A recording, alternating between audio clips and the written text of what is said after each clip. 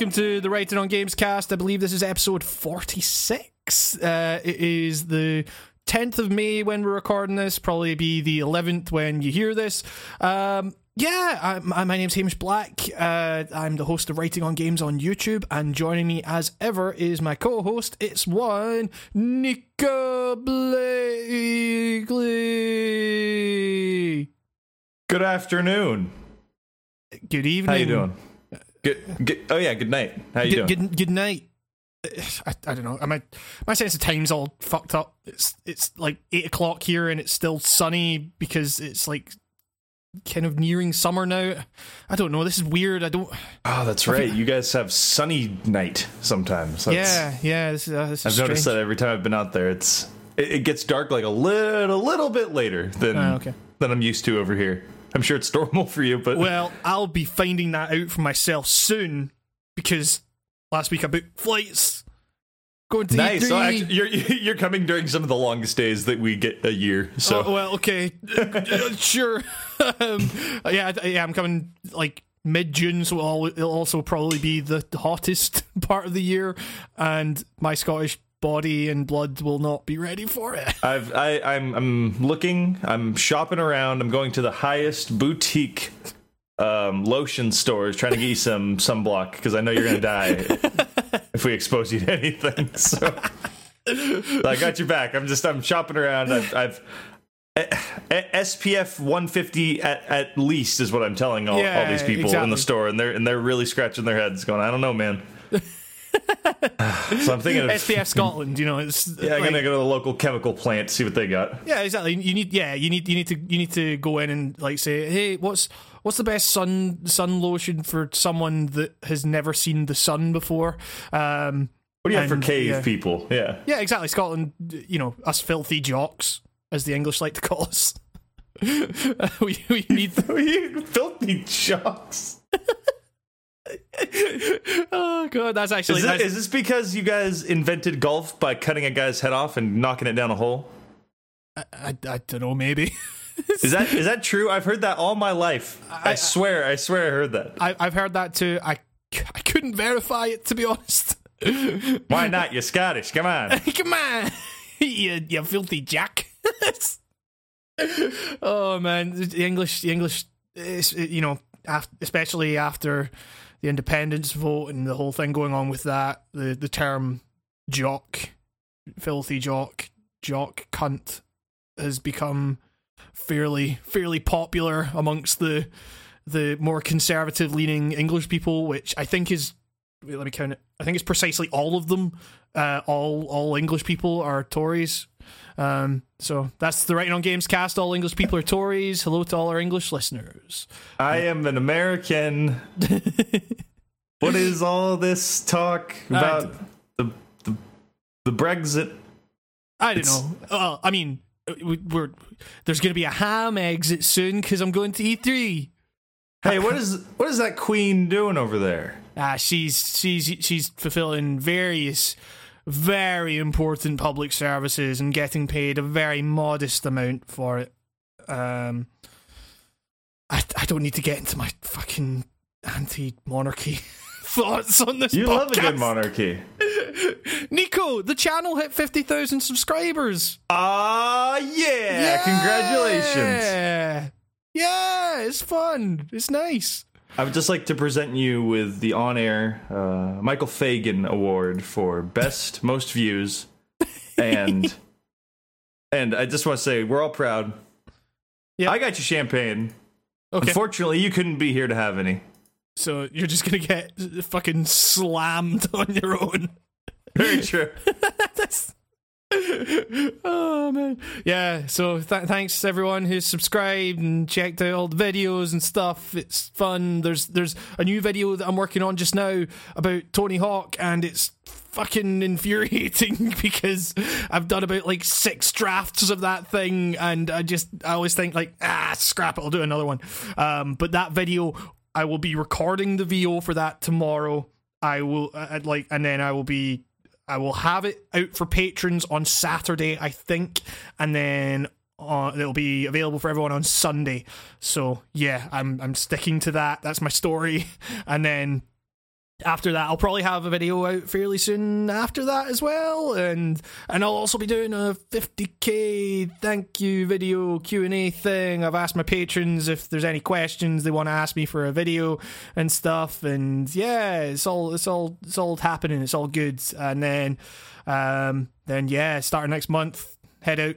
We'll do some podcasts or something. I don't know. We'll just hang out because I kind of want a holiday. Well, you don't have too much of a holiday, butto, because I got some stream stuff ready for you. The content never stops. Make sure to get your darkest tan and your flashiest pair of shades, because you're going to be on air 24/7. Hell yeah. Live tweeting, live blogging, live tubing, everything live. My holiday. We should do some Killer 7 though. We need to do some Killer 7 because I need to get you past that fucking first level. Never gonna happen. It's so simple. No. I get it, man. I get this game. It's, you know, for the art house goons. The only way to win is the real ending is to not play. I get it. Exactly. I get it. Yeah. It's I get how these games work. I was playing it and I was like, you know, this game seems a little. I'm not even supposed to be playing this. And then I turned it off, and then I felt good. Jesus Christ. Oh God. Well, it's all happening. Essentially, is what's going on. You've got it made in the shade. 50,000. That's JonTron money, baby. Yeah, that's exactly. Yeah. No. I'm like, okay. So let me break it down for you. Ethno-nationalism is really good. No, I'm not even going to quote it. Hey, changing the subject. Hey, Donkey Kong 64 is a good game, isn't that right? This is a video game podcast. Hey, for the record. If you listen to any of our previous podcasts, you'll know my views on how idiotic JonTron is and how bad. Welcome to the Writing on Games cast. New listeners who have probably come in due to the influx of viewers. Hi, welcome. Don't be ethno-nationalists, new listeners. I'm Nico. I'm the level-headed one. That's Hamish. He's the ethno-nationalist one.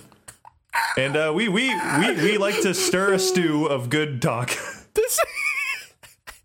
A game stew. That's a deep cut there. I mean, it's a deep cut. It's not really that deep a cut, Nico. It's deep a cut to anyone listening. No one knows what that is. I don't even know what it is. It's your fucking thing. I may have tanked the website the other day by accident. I was going to say that's your Twitch channel, but then I remembered there was also a website at one point. And then, there is still, but I may have I was fiddling with it the other day and I did something bad. I hit the wrong thing on WordPress, and now I've got to talk to support. I did something fucked up. What did you do? Like it's not there when I go there anymore. It's like Alderaan, dude. You just get there and it's in pieces. It's like, oh shit. Was it some kind of fucking automatic writing thing where the words have just been all jumbled? No, I got a new domain the other day. I bought a new domain. I bought NicoBlakely.com. And because why not? And it was pretty cheap. There's not a lot of demand for it. Yeah. And so then I linked it to that website just because I didn't have anything to do with it in the meantime. And I was going to learn how to link my Twitch to it or forward my Twitch to it in the meantime. And while I was doing that, I chained them together, and I've created some sort of a loop. And now I can't get anywhere. It's like absorbed my WordPress dashboard. I can't edit the site anymore. I'm locked out. I don't know what I did. You redirected WordPress as a whole to NicoBlakely.com. I made my website eat itself essentially, and I need to make it throw itself up now because I did a boo boo. Yeah, message support. I need to make my website throw up. Make my website puke, please. Get some digital ipecac and. Yeah, HamishBlack.com's taken. That is Hamish Black is a visual artist. Oh, really? I was gonna say I thought it was gonna be for meat. Meat? Yeah, Black Forest ham or something. Hamish Black. Yeah, this meat is ham-ish. It's a bit Hamish, you know. Bears some resemblance A to the bit Hamish weather we're having. Bears some resemblance to the pig's flesh. Yeah, but that's you know, I bet he's really fucking stoked that when you search Hamish Black, it's now just a bunch of fucking video game stuff. It's the big boy on Twitter. It's the Bigfoot. That's your that is your Hunger Games name, right? Or your no. My right. So, I guess we're gonna get straight into this. We've been playing some games, Nico. Yes. Well, I mean, no. I've been playing a game. I've this is another week where it's usually You've played one game when I'm writing scripts. Like, I usually don't actually. Well, okay. So I've been playing the game that I've been writing about, or the games that I've been writing about, mainly just to capture footage, though. And like, apart from that, when I'm writing scripts, I really don't focus on much else. Like, when I play games now, I think I've mentioned this before. When I play games now, I feel guilty that I'm not writing about games. It's like, it's kind of fucked up. Like, the thing that I go to escape is now like, it's weird. I feel weird about it. But yeah, I did find a game that that I was like, okay, I need to play something for the podcast. And then I was like, okay, I've been looking at this fucking game for ages, and it's a little bit pricey, but I've seen so many other fucking people talking about it, and you were talking about it because, like, you know, you were talking about Prey, and then I was like, okay, it's either Prey or PlayerUnknown's Battlegrounds for me, and then you started playing it and said it was amazing, and I was just like, okay, I'm gonna take the fucking plunge on this. PlayerUnknown Battlegrounds is fucking consuming me. It's so addicting, isn't it? It's weird. It's like, for a game that's really light on content, arguably, like, really, there's like not much to it, at all. It's so like, just, it's like cell phone game kind of addicting right now. You know what I mean? Like, it's Tekken card game, I dare say. I mean, it's filling that void. Nico, why are you bringing up my... I didn't mean to bring... I felt the knife go in. You're opening up these fucking wounds, Nico. I'm tender, okay? I'm tender. I'm still tender over the loss of Tekken card. Just go pop on some Papa Roach. You'll be fine. Cut my cards into pieces. Oh, God. So PlayerUnknown's Battlegrounds. It's literally to quote the Steam page. This is Battle Royale. That's literally in the description. That is what it is. At least they know their influences. You know. Oh, for sure. And this isn't the first game to do this either. It's like so not novel in its ideas. It's just executing them the right way too. I was thinking about this because I was like, okay, what? Like, sure. I was thinking, surely this isn't the first time a battle royale game has been done. And then I was thinking, well, actually, what games have really done it before? H1Z1 was the place to go for this type of thing. I guess there was a mode in there that's similar to this, and that was a lot of people are just saying this blows that out of the water, and it's just so. I mean, I never saw anyone really talking about the H1Z1 stuff. Like, and we don't really dip our toes into that side of video game communities, though, do we? Because that's like that's one of like those silent majorities almost. Like, there's a lot of people playing those games, but they're not very. Yeah, they're not exactly very. There's people that spend days on that game. You know, just.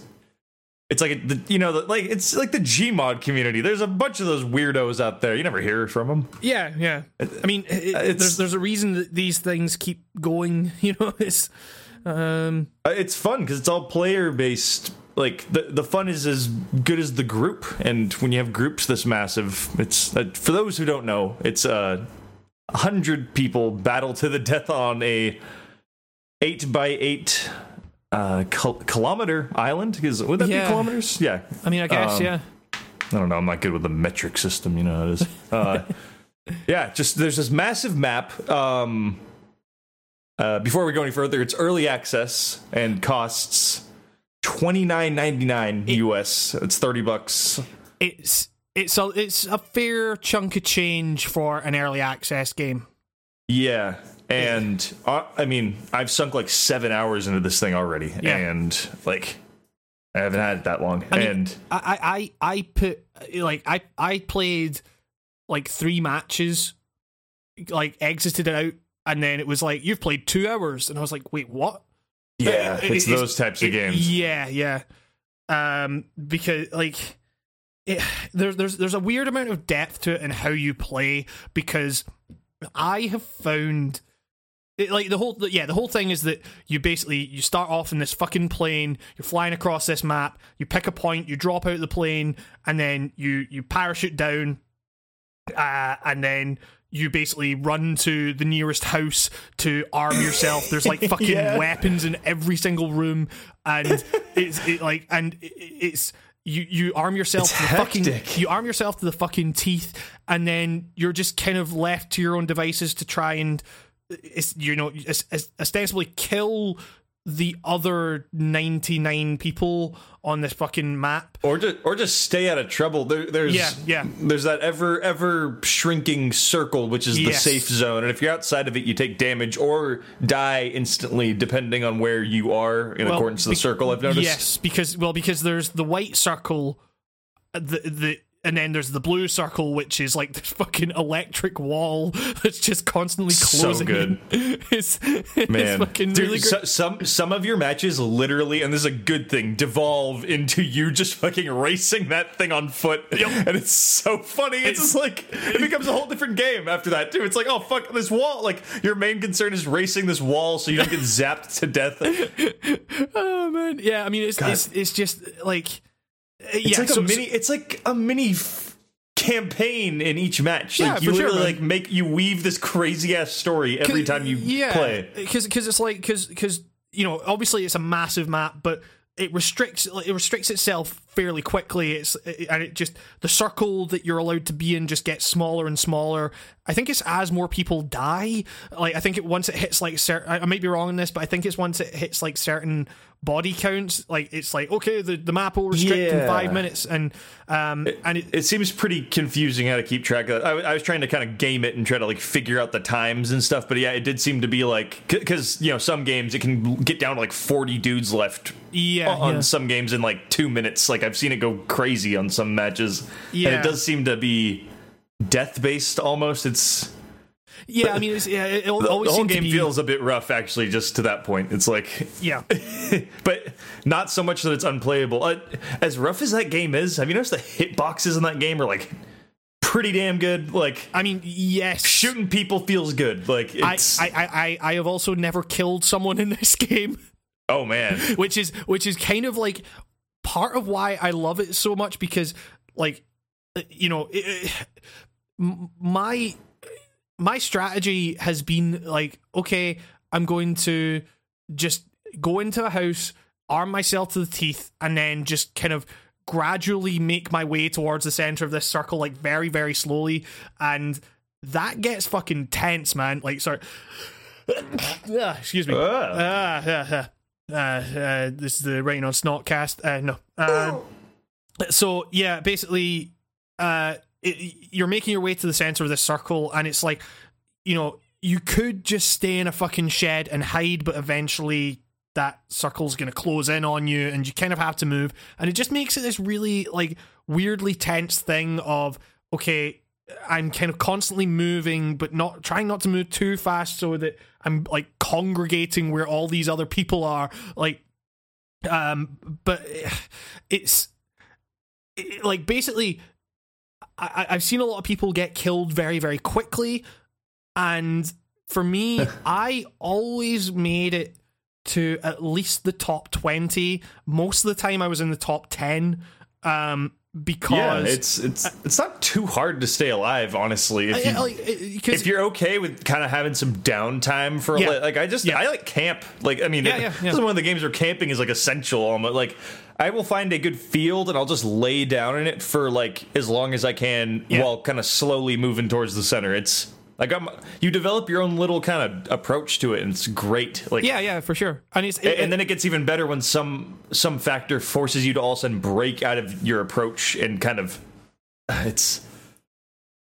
it's such a God. It's hard to explain almost without like just playing it yourself. Well, because for me, it's like, you know, basically, you kind of create all these like. You get paranoid. The game is so fucking tense that you create these dangers in your head. Like you find like I'll be crawling along an open space because like I don't want to raise my head at all, and I'm moving as slowly as I can because I'm like across this massive empty field, and I'm just thinking all these raised points. There could be someone there just watching me. And I'm just crawling across this open space, and then it's like, okay, there's a road up ahead. I need to fucking get across, like, it's a tiny bit of road, like, it's, and I'm just thinking, like, fuck, I need to get across there as soon as possible, because that is going to be the most open I will be here, and it's like, and then, you know, usually there's nothing that happens, usually you crawl along, and you're like, okay, I made it, that was worrying for nothing, and then just, occasionally you'll just hear, and you'll just be like, fuck, I'm getting shot at, and it's, and you have no idea where it's coming from, and you just like run and try to hide, and it's like you say, it completely disrupts whatever flow you might have had, and for you know, to the situation's benefit, it forces you to think on your feet, and it almost kind of makes it like this weird like horror experience where, you know, you have no idea. You always feel like you're being watched, but you have no idea where from. It's really like, I can't remember like a game that has felt this like legitimately tense for me in like a long time, that's where a lot of the tension is in my own head. Like, you know, I play games like Neo, and that is very tense, and it, like, you know, because that is it's more intense, where it feels, I'm not comparing Neo to fucking PlayerUnknown's Battlegrounds, but it's like there is an intensity to Neo where it becomes tiring just through the constant intensity at which you need to operate. With Battlegrounds, it's like so much of it is quiet that you expect it to explode at any minute, and then when it doesn't, it's like you're kind of just tearing yourself apart, like just like something's got to happen any second, and it's not happening. Why the fuck isn't it happening? Am I actually just that fucking paranoid? Like, what's going on? And then when something does happen, it's like that, you know, it's done in a second usually, like whether that something is, you know, getting shot at in a field and running behind cover and just kind of waiting it out, or you open a door to some random house like 25 minutes in and just get fucking blasted by the guy that was waiting behind the door. And it's yeah, man, it's like a so Coen Brothers tense. Movie online. It really is, man. Like, yeah, you know, it's fucking crazy, because it's like, and that's the thing. It's like I say, like I've not killed a single person in this game. It's and I've made it to like the last few every single time, and it's just a thing of like, I've put like so much time into these matches just for it to end in like a second, and I don't feel like any of that time has been wasted, because it's like, you know, it is. I feel like I've achieved something by getting that far in, but it's also been like this super tense experience navigating this huge empty space that's also completely full with utter maniacs trying to gun you down. Like, it's really it's a surreal experience that, you know, it's partly surreal because it's coming from such a jank ass fucking mod. You know, it's like, God, it really does just feel like a mod. It's such like a what. God, I just hope it doesn't lose like its soul the more it gets updated. You know what I mean? Because like right now, where this game is, it's good. Like, everyone kind of looks derpy. Like, everyone kind of like the scenery is like the same. Like, I've noticed it's really like the same 3 buildings repeated over and over and over again. Mm-hmm. Like, you get crazy deja vu when you go into buildings, and like there's kind of something to that design now. It's the minute before you get into the plane where it's just everyone in this like small area just punching each other, and everyone's just kind of like, the physics are really weird and they've all got guns, and then like people are throwing Molotov cocktails and everyone's on fire, and then when you when you load into the plane, you're still on fire. So behind the plane, there's just this trail of fire coming out. Is that what that is? I was wondering what that is. I knew the game was early access, but I was like, what is the plane? I thought it was like, oh, is there supposed to be like context to why we're on this island? Is it like is it a plane going down? And then you load into the plane, and it's just a cacophony of morons just shouting the worst shit. Oh god, yeah. Dude, I found another China #1 guy. This is like the third video game this month where I've had China #1 like yelled at me. It's so weird. Oh god, it's so like you know, obviously, you know, if you're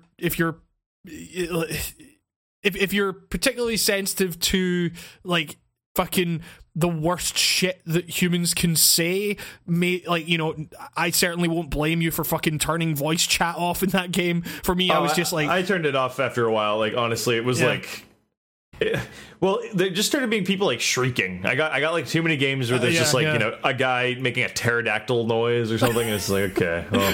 For me, I was just like, this is the kind of dumb shit that I want. Like, it's, you know, just people spouting fucking like the worst fucking racist remarks, and just like being me just sitting there like, this is just pure unadulterated humanity just fucking smacking me in the face. I'm like, and I'm gonna fucking just go in and watch these people fucking die. This is gonna be great. Yeah, it's if you meet them in the game, can you hear them talking? Like if you run out, is it? Yeah. Okay, maybe I might turn it back on because I think would be you cool. can. I'm fairly sure I've heard people in the game before. You know what this is? This is a lot like Rust too. That's when we were trying to compare it to other games. I played Rust for a minute, and if you want to be chased through the woods by a terrifying man with a machete just yelling racist stuff at you.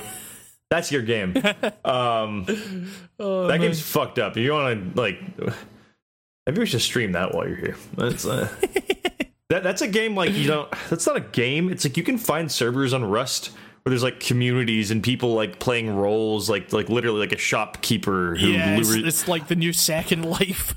Dude, I found a thing on Rust. Not to divert away from PlayerUnknown, but like more so, I'll tie it in. I kind of hope that we get to this point with PlayerUnknown where it can get like this, where like you fall into a match where like people have just mutually agreed not to kill each other. Yeah, just role-playing matches. Yeah, and like okay, so in Rust one time I found a shop and it was like Merv's shop, and it was like someone had gone to the trouble of like to spell out Merv's shop on like sticks on a wall. I was very impressed. Like, hey, he made a sign. That's great. Yeah. And I walked in. Place is terrifying. It's like a huge empty dark barn, and there's a counter, and I walk in, then this guy pops up and he's like, hey, would you like a drink? It was like some weird automated bot voice, and it was like, I was like, yeah, sure. And then he said, come with me. And then I walked by him, and then he shoved me into a pit, and then a bunch of people came out of nowhere and beat me to death with wrenches, and that was an amazing experience. I got conned, and it was so weird. Like, I was like, dude, I just got like kidnapped by this guy at a bar. Like, it was these are all human beings doing this to me. Like, this is fucked up. Like, oh god. Yeah, it's a bit violating, but I was like, dude, this is kind of like why I play some of these games, is to have weird fucked up experiences. Yeah, like this, exactly. You know, and virtually mugged, and like, yeah, and that like that's why I had voice chat on. And fucking, yeah, dude, I did that to someone in PlayerUnknown. Almost is I stole a car. Like, this guy got out of a car and he was naked, had no weapons. I came up and I have a gun, and he turned around, and it was just like we had a little stare down, and he just stood still for a second, and then he tried to like weave back and forth, and I just shot him, of course, 'cause why not? And you get coins for that to buy more derpy outfits. So it's yeah. I hope there's more kind of. I hope there's more reward down the road, because those coins are very diminishing, especially after you get like your second chest. It becomes like very trying to get up there. Is it not something like, you know, once you buy something, it doubles in cost the next time? Yeah. I've heard something like that. Like, I've only opened 2, and I'm already to the point where the next one's 3,000. Yeah, I mean, I haven't bought anything in the game yet, so I'm just like, yeah, I don't know when. Like, basically, It's a random drop. It's not very. Yeah, when I die, I'm just like, okay, because this is another thing. Like, it's once you die, it's not like you can watch the rest of the match play out. You can't like spectate other people. It's like, I think that's coming though. I think spectator mode's coming down the road. I mean, you can spectate in duo matches or squad matches. Like, you can once you die, you can like. That makes sense. Look at I guess it's so people don't feed other solo people information. I mean, it's also like when you're spectating your squad mates, you can't control the camera or anything. You're just looking at what they're looking at, so you can't like say, "Oh, there's someone behind you" or whatever. And yeah, I don't know. It's just this really weird thing of like, once you can go into a match and just fucking like parachute down and immediately get fucking shot to death, and then it's just like, okay, exit the lobby, and then that's that match done. You're done, and then like matchmaking isn't too time consuming or anything, so it's not like an issue when you die. It's just it's pretty weird, instantaneous. Yeah. I mean, it's just this really weird thing of like, okay, like you could have put like 25 minutes into a match and then you just get killed, and then it's like, okay, back to the menu you go. It's it's weird and brutal, and it's great. How many different ways have you died? I have died. I think I've just been shot. It's always like, I think the closest I got to winning was I got to like number 4, and it was like, okay, I am like the circle at that stage gets very, very small, and I was like, I'm on this fucking mountain top. I'm like, and everyone is probably on this mountain at some point, like, and then it was just within 2 seconds it was just like bat, bat, and I was dead. It was so yeah, I mean, I've basically just been shot. How about you? How have you died? I got shot. I've died in a lot of epic standoffs. Those are always good and heart pounding. Yeah. The best ones are when both of you like fire at each other and give it your all, and then you both back off, and then you don't see each other ever again. Yeah. That shit is horrifying, man. You're both like just shitting your pants with empty guns. That was one of those ones where like I was crawling across this fucking massive empty field, and there were like raised bits all around, and I just kind of made it to the end of it, and there was like, and then I just heard, like just fucking bullets like whizzing past me, and then I was like, shit. So I like ran behind this tree, and I saw the guy like fucking across this fucking like, I was down to like a very small bit of health because he hit me like a couple of times, and I was just like, and I caught him like across the other end of the fucking valley. I was like, that guy must be a very fucking good shot, and it was like, and I just had this fucking like AK or something like that. So I was like, it just turned into like, shit, okay, I'm trying to get a shot on this guy, and I'm also trying to heal and stuff, like, and then eventually I was just like, I guess I'm just gonna leave this guy, like, and then I just ran away because he was so far away that he wasn't really like that much of a threat if I just made it over like a couple more hills. But also it was like just the knowledge that this guy is just behind me at some point. It's like, that's terrifying. Like, because you don't want to go back. Like, you want to kind of move closer to the center, because you never know when that circle's just gonna like constrict, and that is also like, it takes a while to like, the circle can constrict to a point where it's like, shit, I've really got to cover some ground here, like, especially if you don't have like a car, and that's another thing. Cars are like this weird thing that, you'd think that they would be ideal because you can cover more ground with them, but they draw so much attention to yourself. Like, you can get pegged pretty easy in the head driving them. I've just been one-shotted driving before. Yeah. It's pretty damn easy. Getting hit by the car sucks. I got hit while I was crawling across the field. I still am wondering whether or not that guy saw me, or whether or not it was just a lucky, happy accident for him. Yeah. Also, have you jumped out of a car while it's moving? I did that, and you die instantly. Don't do that. Oh man, yeah, I did actually. I was playing with former podcast guest Devin, and we like, for one, that those game servers do not handle, teaming up across the Atlantic very well, because it was like I was on I was on the North American server, and I was like, I was dropping in, and the houses were, instead of being actual houses, they were like fucking a 4-year-old came and like just smashed some Play-Doh together and said, "This is a house." So I was like having to like, and it was lagging like fuck, and it was that was terrifying, because I was like trying to run away from these people and not sure if I had lived or through a situation. And then even, he went onto the EU server, and we drove, that was better for me at least. We drove a boat, and like I tried to jump off a fucking rock, like just tried to use that as a ramp, and just ended up like taking off half my health. because do you find that you find that you play this game? I've been playing this game, and sometimes I do stuff expecting it to play like Breath of the Wild. When I'm running around, and it really has fucked me sometimes. Like I'll like jump down some like chasm thing thinking I can like climb back out, then I realize like, oh shit, that's not one of those games. You can get just stuck. I mean, it was like I was driving this boat with Devin in the passenger seat, and I was just drove onto land, just the boat went fucking flying, and then we immediately realized there were like 3 people watching that fucking boat come in, and we just got fucking murdered instantly. It's like, that's the thing, like, you really have to be like, what you want to do is blend in this game. It's, I mean, because it's the Arma engine, isn't it? Like, and that thinks so. Yeah. I mean, Arma is a game in which you die very quickly if you're not smart, if you're not tactical, and this is a game in which you need to be smart and tactical. So it's just placing that engine in a very different context.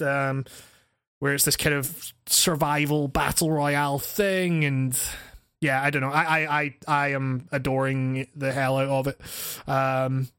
Like there's a lot of ideas going around my head about things I can write about with it, so expect some stuff to do with that very soon, I guess. But yeah, I don't really know what else to say about it at this stage, because it is so bare bones. Like, is in terms of what it is, like there's a lot of depth to the tension that game makes you feel, and like the inventory stuff really doesn't matter that much. You get like police vests and stuff, like you build up your armor. Backpacks are easy to come by. Yeah, and it's you die in like 2 hits anyway. It's not like, and it takes so long to heal yourself that it's like if you get caught in a firefight situation, you're probably going down. So it's like it's really kind of bare bones in that way. But like, have you gone through like never having a weapon? I've had like 1 or 2 matches where I've never found a gun. Yeah, it's always, it's like, not that bad. Like it's like you can still do pretty well. It's always terrifying at first, because it's like you drop in and you go into like a house. You go into like the first house you see, and it's like you usually expect like, okay, I'm gonna find at least like a pistol or a shotgun in here, a bunch of ammo, maybe like a helmet and all that kind of stuff. And it's like, when you go into that house and you find nothing, like you find a fucking frying pan, that's when it feels like, actually like Battle Royale, where it's like the idea is that some people will get, fucking shotguns and some people will get fucking frying pans, and then like in, frying pans can deflect bullets.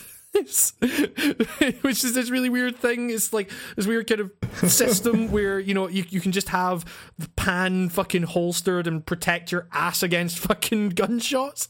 Yeah, is it like I don't know, but it's scary at first, but like you say, you can then get to a stage where you're like, okay, this doesn't actually matter that much. I don't know. I mean, I've never killed anyone with punching because I've never killed anyone, but yeah, I mean, I don't know. I'm interested. I'm very, very interested in putting more time into this, and like, there's a purity to everything that's going on that, like you say, I don't really know if I want them to like change too much in their updates. So I think New Geometry will suit it well.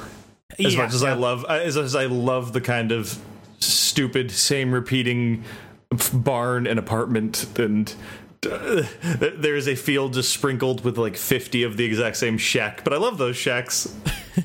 So many of my playthroughs turn into me just getting like a bunch of shotgun ammo, hauling up in one of those teeny tiny shacks because there's little windows, and since the game is in third person for the most part, you can just look around in those tiny windows and just see from all around.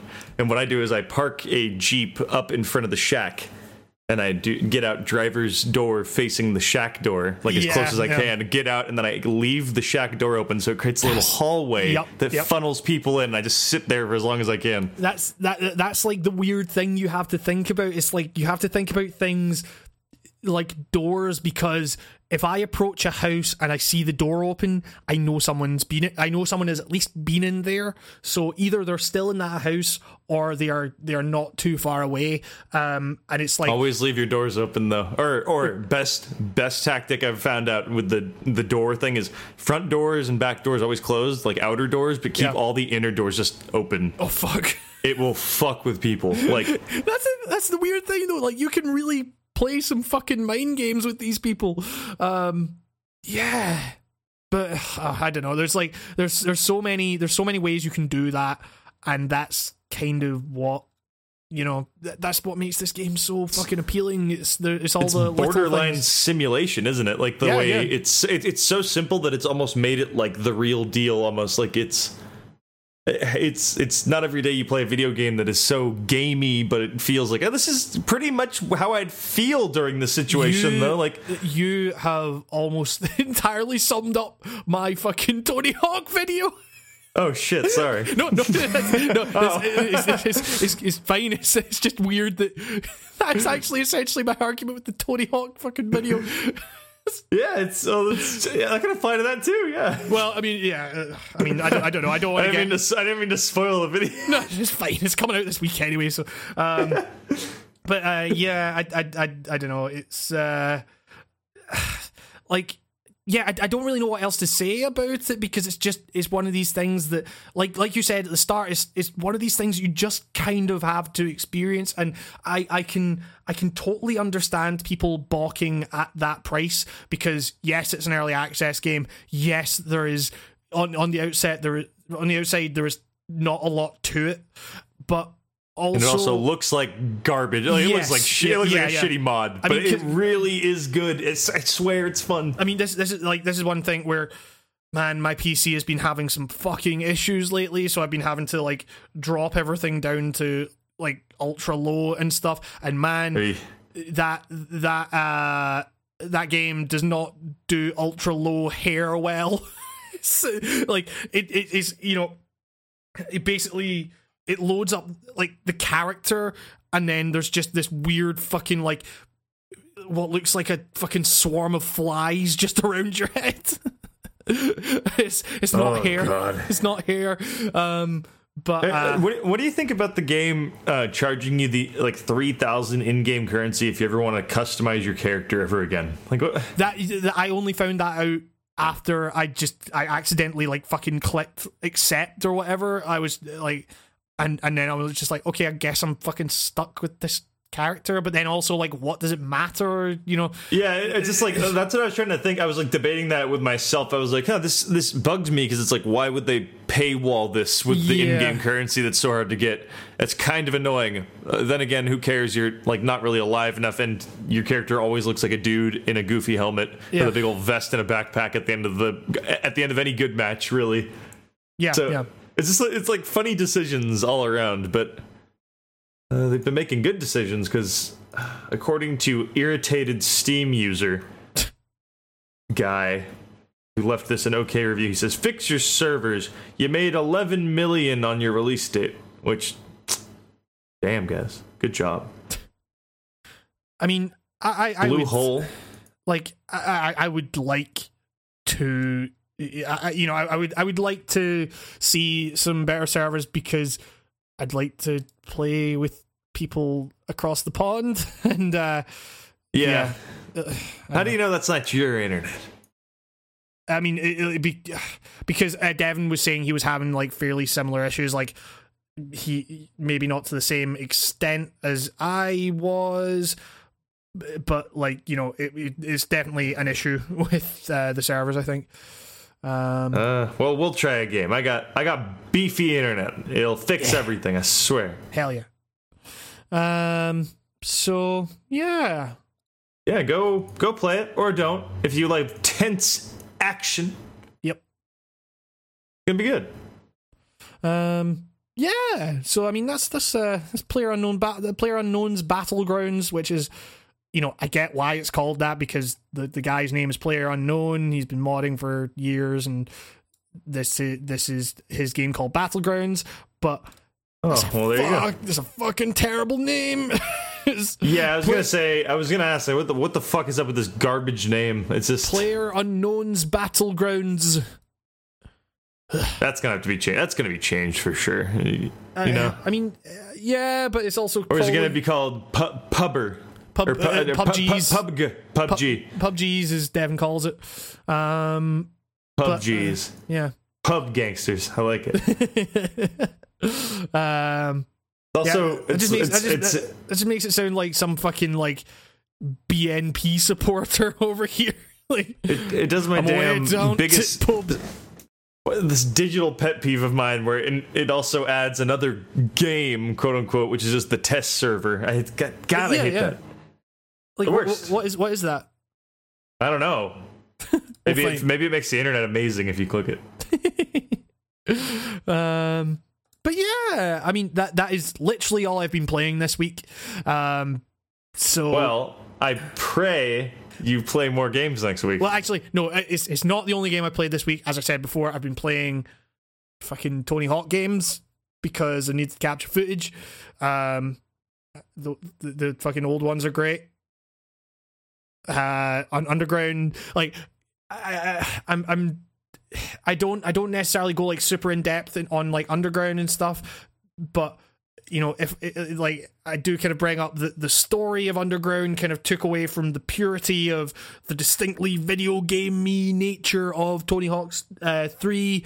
I mean, I know 4 came before Underground, but there's a weird thing there as well. 4 was that open world game that all game series do. You know how like, it is. It's a little weird. You know, my argument in this video is essentially that 3 was so purely video game that it actually ended up, you know, through its kind of mechanics, making a larger point about, you know, kind of representing the mindset and, you know, the culture of skating as you know, as a means of growing, as a means of viewing the world differently, whereas the older games, through their narratives and the superfluity of all their kind of additions, like, you know, took away from the purity of the gameplay in favor of shoving quote unquote skater culture in your face, and by doing so, they actually made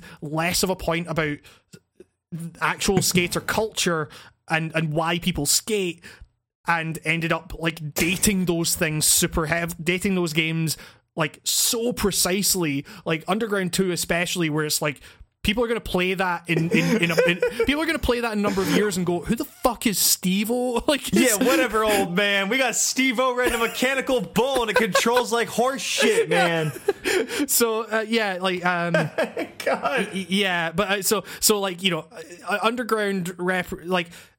So 3 is like so distinctly fucking video game. It's the goal. It doesn't matter that you're on skateboards in that game. Like, that game is not about being on a skateboard. That game is about navigating level. Like, you can sum that game's like kind of player goal up as maintaining fluid movement through balance whilst making the numbers as big as possible in a 2-minute time limit. Yeah, it's Nights into Dreams, essentially. Yeah, exactly, man. And like, so you know, it's certainly abstract in terms of like, okay, how we represent skating as a sport. Like, it's not fucking skate, but there is something there about, you know, there's still the kind of childlike desire to escape the constraints of everyday life and, you know, get to the places faster and more effectively that no one else can go to. but there's also something mature in learning the depth of these systems, the limits of the mechanics of what you can do, and seeing how you can push them further. And that's something that's represented in skating, and also something that is represented in the abstract mechanics of Tony Hawk's 3, because it's like, it's so video gamey, but it also represents like a lot of the same values that actual skating has, whereas Tony Hawk's like American Wasteland is like the Jackass cast directed a fucking Green Day video. Like, it's... Hey, now, for what it's worth, that game is okay. American Wasteland was not good. It's a solid 6 out of 10. Yeah, okay. I mean, when I say, I'm going to say that all the Tony Hawk games were good, maybe with the exception of Project 8. Project 8 was one of the better ones. Yeah, there was all that dumb shit with, make your own flip trick and stuff. Like, nobody wants to do that shit. Like that was fun once. Dude, did anyone like that in Skate? Like remember how they did like create a trick and it was just like, no, I'm good. Like, I don't need to make this crazy thing with your crazy system. I mean, it's just like, it's just another fucking layer of bullshit. It's like, and that's the thing that fucking killed the series. It was just like, there's no need for that stuff, because you had the fucking purest fucking video game. Like, Tony Hawk 3 is a game that I play and I'm like, I can't find any flaws in this. Like, it's infuriating as a critic, like, looking at this game and thinking, I can't fault this game. Can you do the sticker slap move in that game? No. That's not a perfect game then. It's like a 9.9 because the sticker slap move kicked ass. That was a great. Is there weird stealth sections where you're having to avoid drug dealers? That's like the best scene in video game history. Well, then the thing is, like, Underground. We've talked about Underground story before. That story is neat. Coming of age tale. For what it is, that story is neat, and you're aspiring to be fucking Chad Muska of all fucking people. I wanted to be Chad Muska when I was in 3rd grade. I'm not even kidding. Exactly, and then you found out he was like some fucking mad racist. He gave me his shoes. Yeah. Actually, no, I'm not. I am not fucking with you when I tell you this. My copy of Tony Hawk's Underground was given to me by Chad Muska. You're what? My dad used to work with Shorties. Shit, man. So that's fucking wild. So I used to get a lot of Chad's stuff, because he would get like or not press copy, like he used to get a copy of the game when you're in it. Sometimes he would get and I'd get like his circas, and I'd get some of his games sometimes. Yeah, exactly. And then he just calls you the N word. And then just did he do that? He went on a big fucking tirade. That was a big racist thing, I think. I can't remember. As someone who hung out with that crew, they said the N word quite a bit. Like, okay, like just all the time. Inside skip on skate culture from Nico Blakely. I got stories, not for this podcast, but yeah, I've still yarn I've yet to spin, you young boy. Oh, but not today. Hey, I was gonna add a little bonus section to your Tony Hawk talk. You guys like Tony Hawk's Pro Skater 3? I'll have you like some cheat codes. Wait, what? I got some cheat codes for y'all. I still remember them. Okay. All right, if you want all the movies unlocked, because those things are sick. By the way, all the personal skater movies, you go to that cheat menu. You know it's a good video game when there's just an option. You go to options, there's just a place that says cheat. Oh, it's so good. Type in Peep Show. Hey, that's relevant to my interests too. Yeah, exactly. You unlock Mark Corrigan. That would be an amazing falling off a skateboard.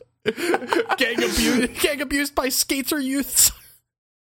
That you just have to type in "fuck off clean shirt" in the cheats to get that one. Unlock levels, guys. If you want unlock levels, you go type in road trip. Okay. Oh yeah, and to unlock all skaters, all caps, yo homies, no space. Why would you like just say unlock all levels? Because you can unlock all the levels in that game in like half an hour. Yeah, but you know how these games go. You bring that disc all over the place. You keep forgetting your fucking memory card. You want to show off of course. Area 51 to your boy or the cruise ship. Area 51 is from the first one, isn't it? Yeah. This is the second one. I can't remember. I'm gonna look that up. Oh, check it out. Now I found a guide for Darth Maul's special moves. Darth Maul's special tricks are unique to the Sith Lord. They are Force Grab, Sith Laser Spin, the Dark Jedi Grind. You can assign them to any button combo you like with Edit Tricks function. Hey, there was Edit Tricks in this. Oh, it's Edit Tricks, not Edit the Trick. Yeah. Create a trick. Yes. Sorry, Roswell was a Tony Hawk 1 level. Just that's right. That shit was mind-blowing when you got that back in the day. That was harder to get back then. Yep. You couldn't just type it in. I mean, it was also, it was... you didn't have manuals in that game, so it was harder to maybe get some... Oh, yeah, and 1. I thought you meant 2. I was like, yeah, they had... Let's see. Now I'm looking at a guide that tells you how to unlock specific tapes. I'm like, yo, man, just type in Peep Show. Everyone knows that. Oh, God. Giving you this is the cheat code minute, man. Yeah, exactly. Nico's Cheetos. Hey, if you want to not take the cheaters route and you want to unlock these guys yourself, well, it's all good, bro. Because I got your sick McTwist cheat here. To unlock Wolverine, you gotta finish career mode twice, completing all 54 goals and snagging 3 gold medals. That's a lot to ask for. This isn't even just cheat codes that you're just remembering. You're just reading cheat codes now. Yeah, I said I found a guide after I was remembering. I remember Yo Homies. I remember Peep Show and Road Trip. I believe Keep It Up is for Perfect Balance. I could be wrong. Okay. I don't remember Moon Physics. You're gonna have to look that one up yourself. Oh God! Sorry, the Right Zone Games cast cannot provide you with all the cheats that you desire. Sorry, cheaters, sorry, hackers. Yeah, cheaters. Cheaters never win. I'm Joey Pantaleone, and I've caught you on cheaters. Is that his name? No, Joe Rogan. We had a previous podcast discussion about Joey Pants. You might remember that from the episode "The Rise of Piss Dingo." A clip of which is on my YouTube channel. Piss Dingo Reloaded. I've got a load of Pokemon Go again. Trying to find who the guy from Cheaters is. Oh, that's not. But Joey Greco. All right. Well, anyways. Yes. So we are not affiliated with Joe Grec, and please don't stop sending us emails. Yes, exactly. We hate Joe Grec. We want to start an internet beef with Joe Grec.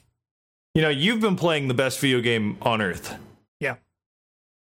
I have not been playing the best video game on Earth. You have been playing a game that doesn't even take place on Earth. Yeah, exactly. You've been playing the best video game on the moon station. On anti what's the BioShock place? Anti-Rapture, because it's in the sky. Get it? Well, that's already there. Did that in BioShock? They did the sky. They did that thing with the racists in the sky. You're infinite. Racists in the sky. That sounds like a song.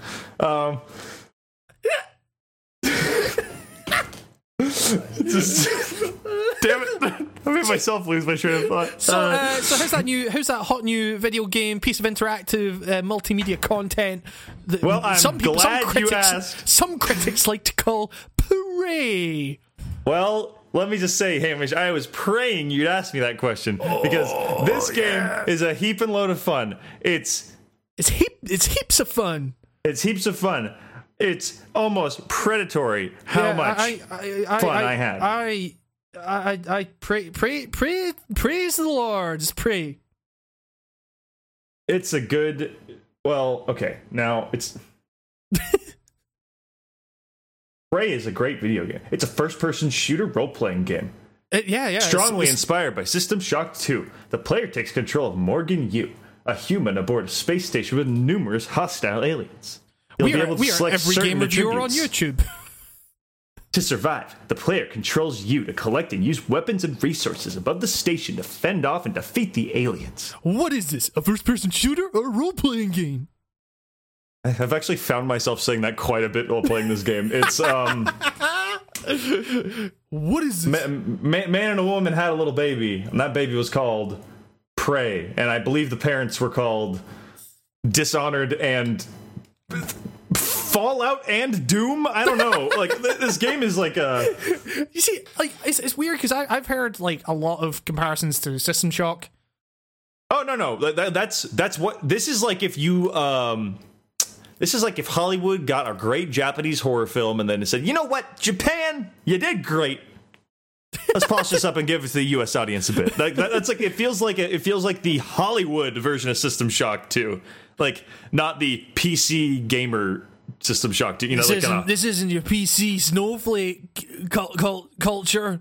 I know what you guys like. I know what you PC gamers are all about. Excessive menus, over customization, so many options. You want to puke? Well, Prey has none of that. It's very cuts out the bullshit. There's crafting, but the crafting is settled down. It's like 5 variants of things. You know, it's just like it's all they cut the fat. Cutting the fat is the term that they use a lot. And Prey is a slim puppy, and I believe there's been some work done on it. Like, this game is good. Don't get me wrong. It's a great game. Tremendous game. But the best game? No. What is it about this game? I play it. But I don't see what's going on. I don't see the thing in front of me. It's like a bit bland. It's beautiful. The scenery's good. Great locations. Cool space station. Neat ideas, but at the same time, bit boring. I mean, like, part of that kind of appealed to me. I was kind of looking at this stuff and thinking, like, there's almost something of like a Resident Evil Mansion to it.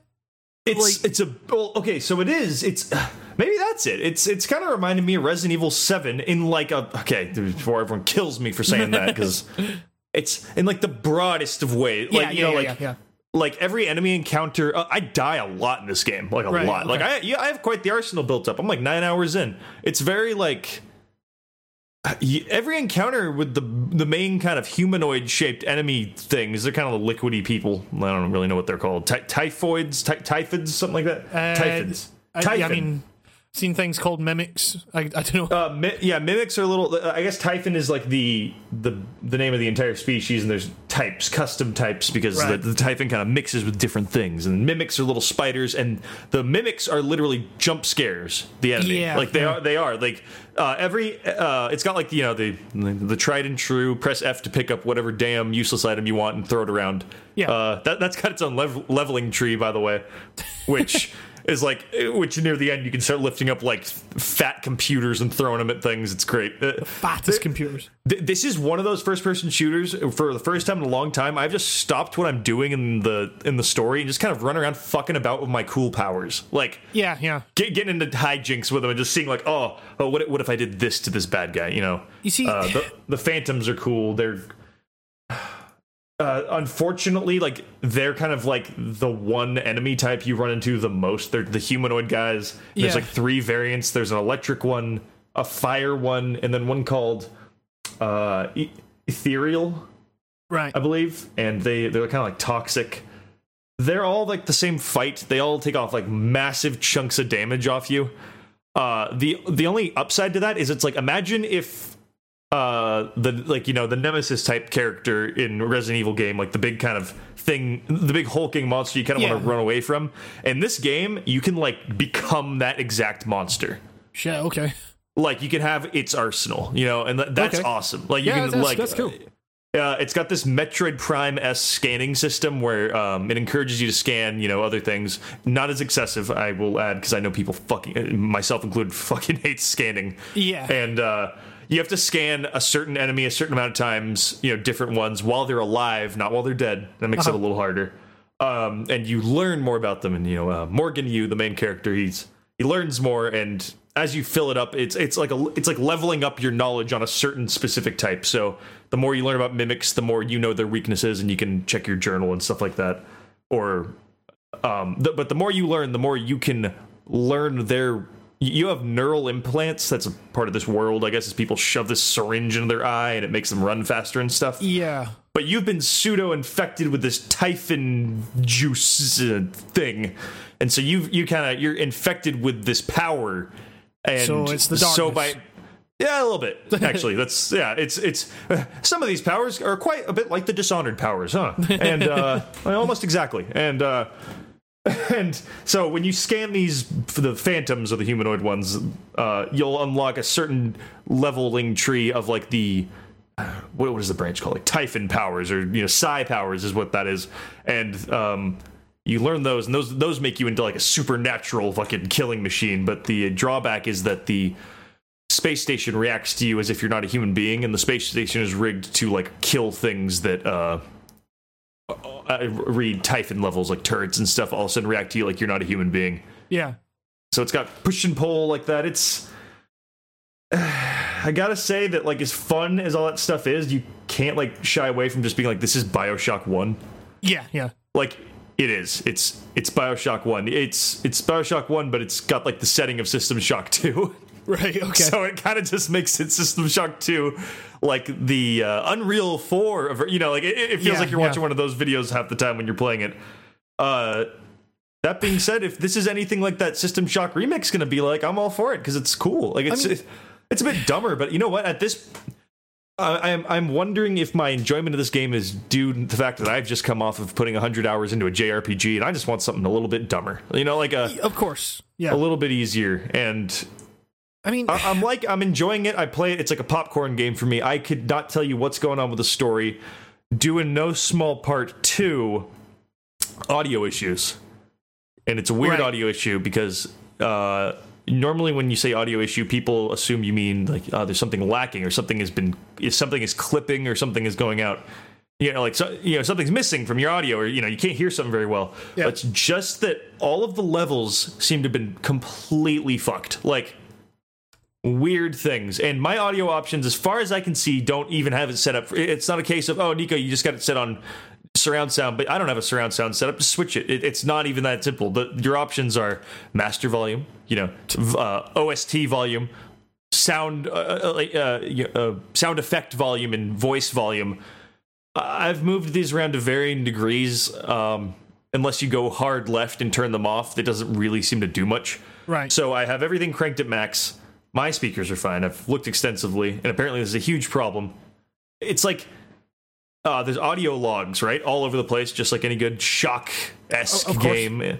And you cannot fucking hear these people. I am not kidding. It is not my hearing. It is not my system. Dude, someone just like turn the slider on those audio logs way down. And I say audio logs. You notice I didn't say speech, because character speech, when you see a character in front of you, is fine.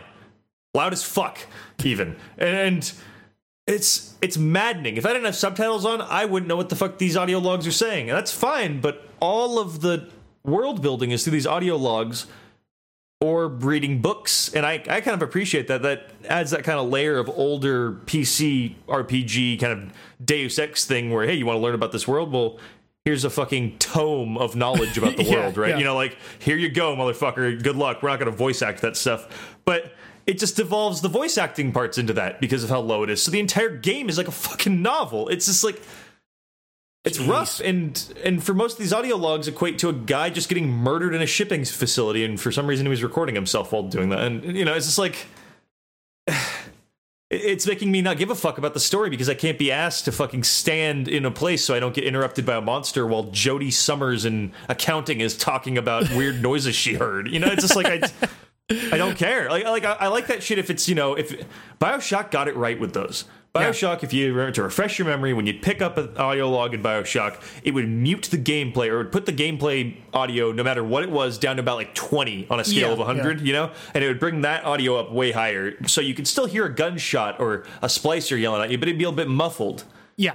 In this one, it's just nothing. It's as if like the game is not aware there's anything playing, and it just plays swelling music over it and stuff like that. But it's not just that. It's like music sticks around way longer than it should. Like battle music, battle music, stealth music. It's like everything is like wrong. Like the audio cues are fucked up. a guy slammed up against the glass to scare me, but it would have scared me more if his slamming against the glass noise maybe lined up with him slamming up against the glass. Like stuff like that all over. I mean, also, sorry, you go on. I've been talking a lot. No, cool. I was just wondering what the soundtrack is like, because I believe it's Mick Gordon that did it. Okay, so that being said, I'm poo-pooing the sound really bad. Let me just also add, I'm just talking about sound leveling for For all that being said, sound effects are fucking cool, man. Like, this is some good sci-fi to chew on. This is some good synth. There is one synth song in this that plays and it ups your tension while you're being stealthy, and it is beautiful when that syncs up. Like, it is like, yeah, like I am a cool 1970s spaceman. Like, it is hot. It's good. It's the type of sci-fi stuff I like. Really kind of paranoid sounding synth score to this. But then I guess, it's one of those great synth scores where it's almost, you don't even notice it's there. Yeah, you know what I mean? Yeah. Like, you are so caught up in it, and it's literally making you breathe harder or something because of like that's some cool shit. It's some really good soundtrack. That's maybe what Doom should have sounded like. Yeah, I get you, but then of course this argument always boils down. That Doom was leaning more into the rip and tear Doom, not what Doom was probably idealized. Yeah. That soundtrack was due to them going Evil Dead with it. You know what I mean? Yeah. And I get it could have. Hey, Doom had some essence of that. You remember there was some cool like down pitching dark synth shit that would flare in and out, but it was never when it should have been. Yeah. I'm with you on the fact that the Doom soundtrack wasn't good. I just thought it fit okay, and it doesn't keep me up at night like it does with you. God, how do we always come back to the fucking Doom soundtrack argument every it's time? That fucking bad. It's the ultimate carryover from the game of the year. It's the ultimate. It's tainted us. It's the first big rupture in our relationship. Oh man. But yeah, I mean, it's weird, dude. Sorry. So, no. It's just that I can't shake the feeling, and I don't mean this in a bad way, but I kind of do mean this in a bad way. It's the weirdest thing. Like, I guess I'm just saying I'm nitpicking. I'm not offering up like what can make it better thing here, but it's like this game looks a lot like BioShock 1. Right. Like the human beings, except for main characters. And that doesn't look good. And I think they're using like a bit of what was the Dishonored engine? I have no idea. Let me check that. Because like, do you know how you played Dishonored, right? Yes, I played it. I didn't complete it. Yeah, same here. But how everyone in Dishonored looked like a fucking cartoon character. Except for your lady and you. Like everyone had like exaggerated big English gentleman noses and shit like that. So like everyone looks like that in Prey, and it's kind of annoying because Morgan, Alex, the two brothers. Also, Alex is like made out to be an antagonist, but there's some like Fifth Element, Sixth Day, two Arnold movies. Go figure that. Arnold, dude. Might I just say? I know this has nothing to do with games. I just want to give a movie shout out. Can we put Arnold Schwarzenegger in more sci-fi? Because like almost every single time that man is shoved into a sci-fi adventure, it's fucking great. That's all I'm saying. All right, let's go back to video games. Okay. Like it's got some like kind of memory, like you deleted your own brain, Morgan. But can you really believe that, or are those the memories they put? Like that from the get-go. That's like the plot of this game. Like I'm not spoiling anything. It's I actually wish I had stuff to spoil because so far I've been aimlessly running around the space station doing space station things of, man on the radio is telling me where to go. I mean, apparently neat twist is the man on the radio is a robot that has got my voice. Apparently that story goes fucking nowhere anyway, so it's... and you know what? I played Prey 1, or Prey... Prey 2006, I guess, and I can't remember a damn thing about that game other than the beginning where he's like he's talking to himself in the mirror, and it's like one of the best realistic characters I've ever seen in a game is that dude kind of like giving himself a hard time about talking to his girlfriend. Like it's a well done character, but I can't really for the life of me remember the plot of Prey. I remember played the it. ending, which I won't say because it's kind of a cool ending, I guess. But I'm having trouble like remembering Prey when I played this game, and so I don't know if these are connected in any way, or if this is a remake or anything. I thought I seem to remember reading that they were like different. I don't remember if it was like a horror game like this feels like. This is more of like a horror RPG. Like when you shoot things, like numbers fly off of them. And it says you get critical hits, and there's stunning and mechanics, and there's status effects and stuff like that. Yeah. I think it's kind of a cool thing they've done here. It's picture like God, I know I'm so fucking hot and cold with my fucking opinion on this game. I'm flying back and forth. That's kind of how I feel, though, during this game. It's kind of a good representation of where my mind's at during this game. Is like, oh, this is great. This is cool. Oh, what is this? Oh, now I'm getting it. It's like it's start and stop for me a bunch with this one. I was talking to a friend about this yesterday, and he was saying that he would really like a version of Prey that didn't have enemies. Huh. I don't like, because I guess I see a lot of people playing this game, and like the thing that I'm seeing a lot of is a lot of people saying, "Oh, there's mechanical spoilers here," and I'm like, okay, it's one of those games where and it's always like, okay, how do you like? It's almost like an environmental puzzle. Like, how do you get to this thing? By manipulating the items around you and the things you can pick up and stack on each other and everything. Like, yeah, that stuff is appealing to me. All the combat that I've seen, like the kind of weird like glue gun thing where you freeze the enemies, seems cool. That gun's fantastic. Yeah. There is a section of that.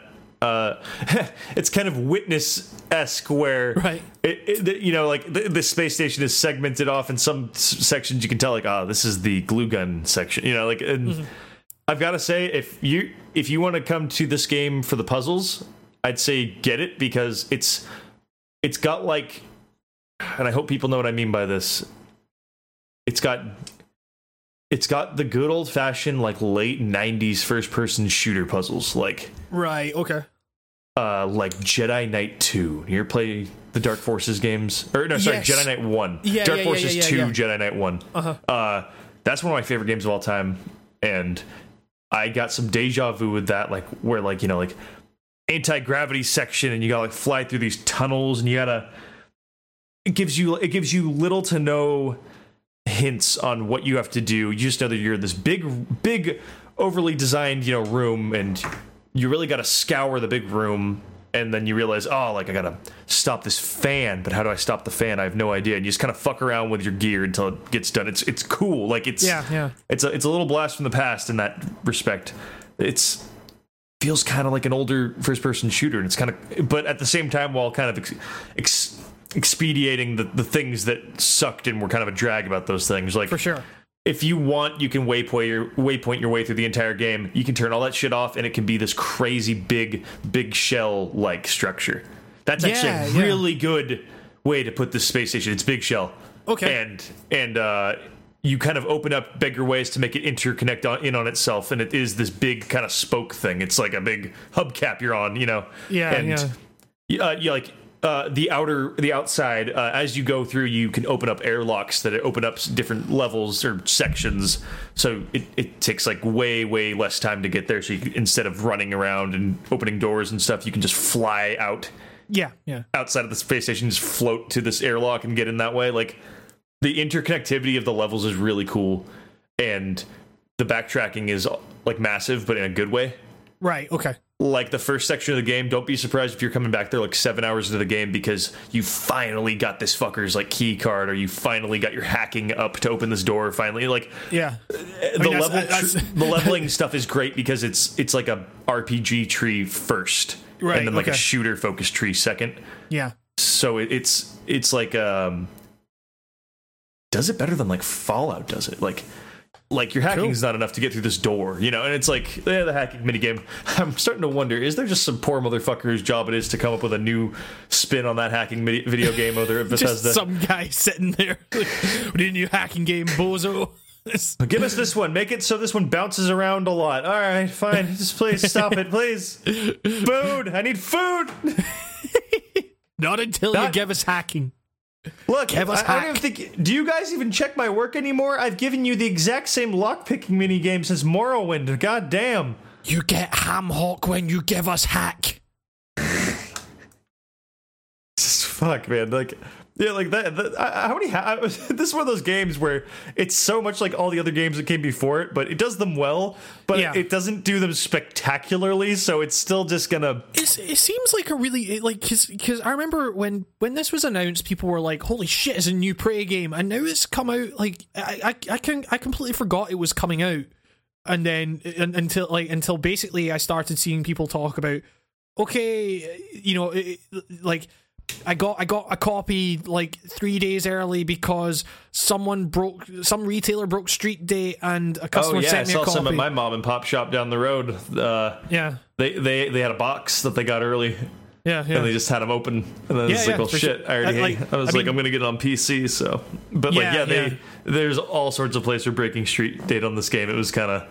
I mean, you know, like, and that's kind of, you know, weird in terms of how that plays into the Bethesda review policy and stuff like that. You know, it's like, I don't know. I mean, one of my buddies, Carrick at ACG, he's talked about how, you know, he got sent a copy from someone who had picked it up somewhere, and that's how he got his review out, like, super quickly. He got his review out, I think, on release day or maybe the day after. And it's like, you know, I think it's going to be the same whenever a fucking Bethesda game comes out. You're going to get all the fucking think pieces. Like, there was a think piece talking about, you know, like, fucking, you know, essentially boiled down to, like, I don't want to have to post reviews in progress.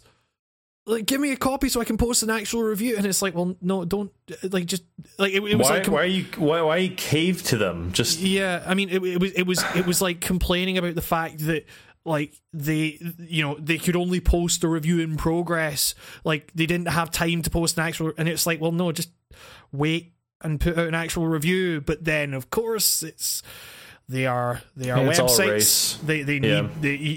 They need that fucking coverage out as soon as possible. Like, which is, I think it might have been Paste who put out a review of the demo on launch day. And I was like, fuck's sake. I mean, like, but, you know, in terms of, like, you know, navigating that whole thing is actually quite a clever way of doing it. You know, you know, because you're reviewing you're reviewing something that you played and you had a lot of time to write about it, so you've probably got a good grasp on it. It's short enough that you can have, like, fairly in-depth things to say about it.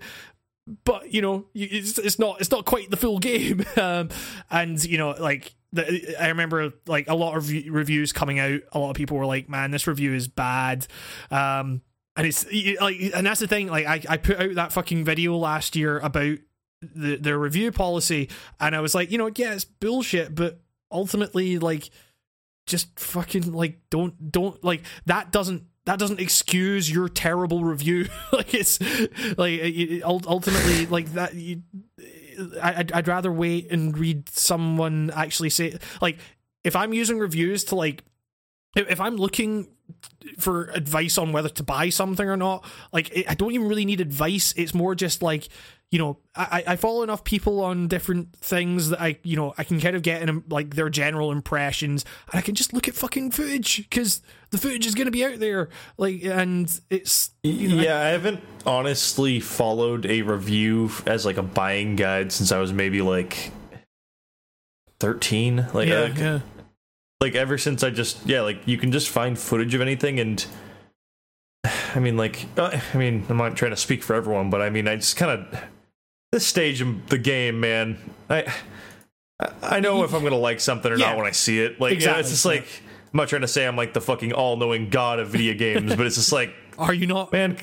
Come on, I fucking, you know a good game or something that's to your taste.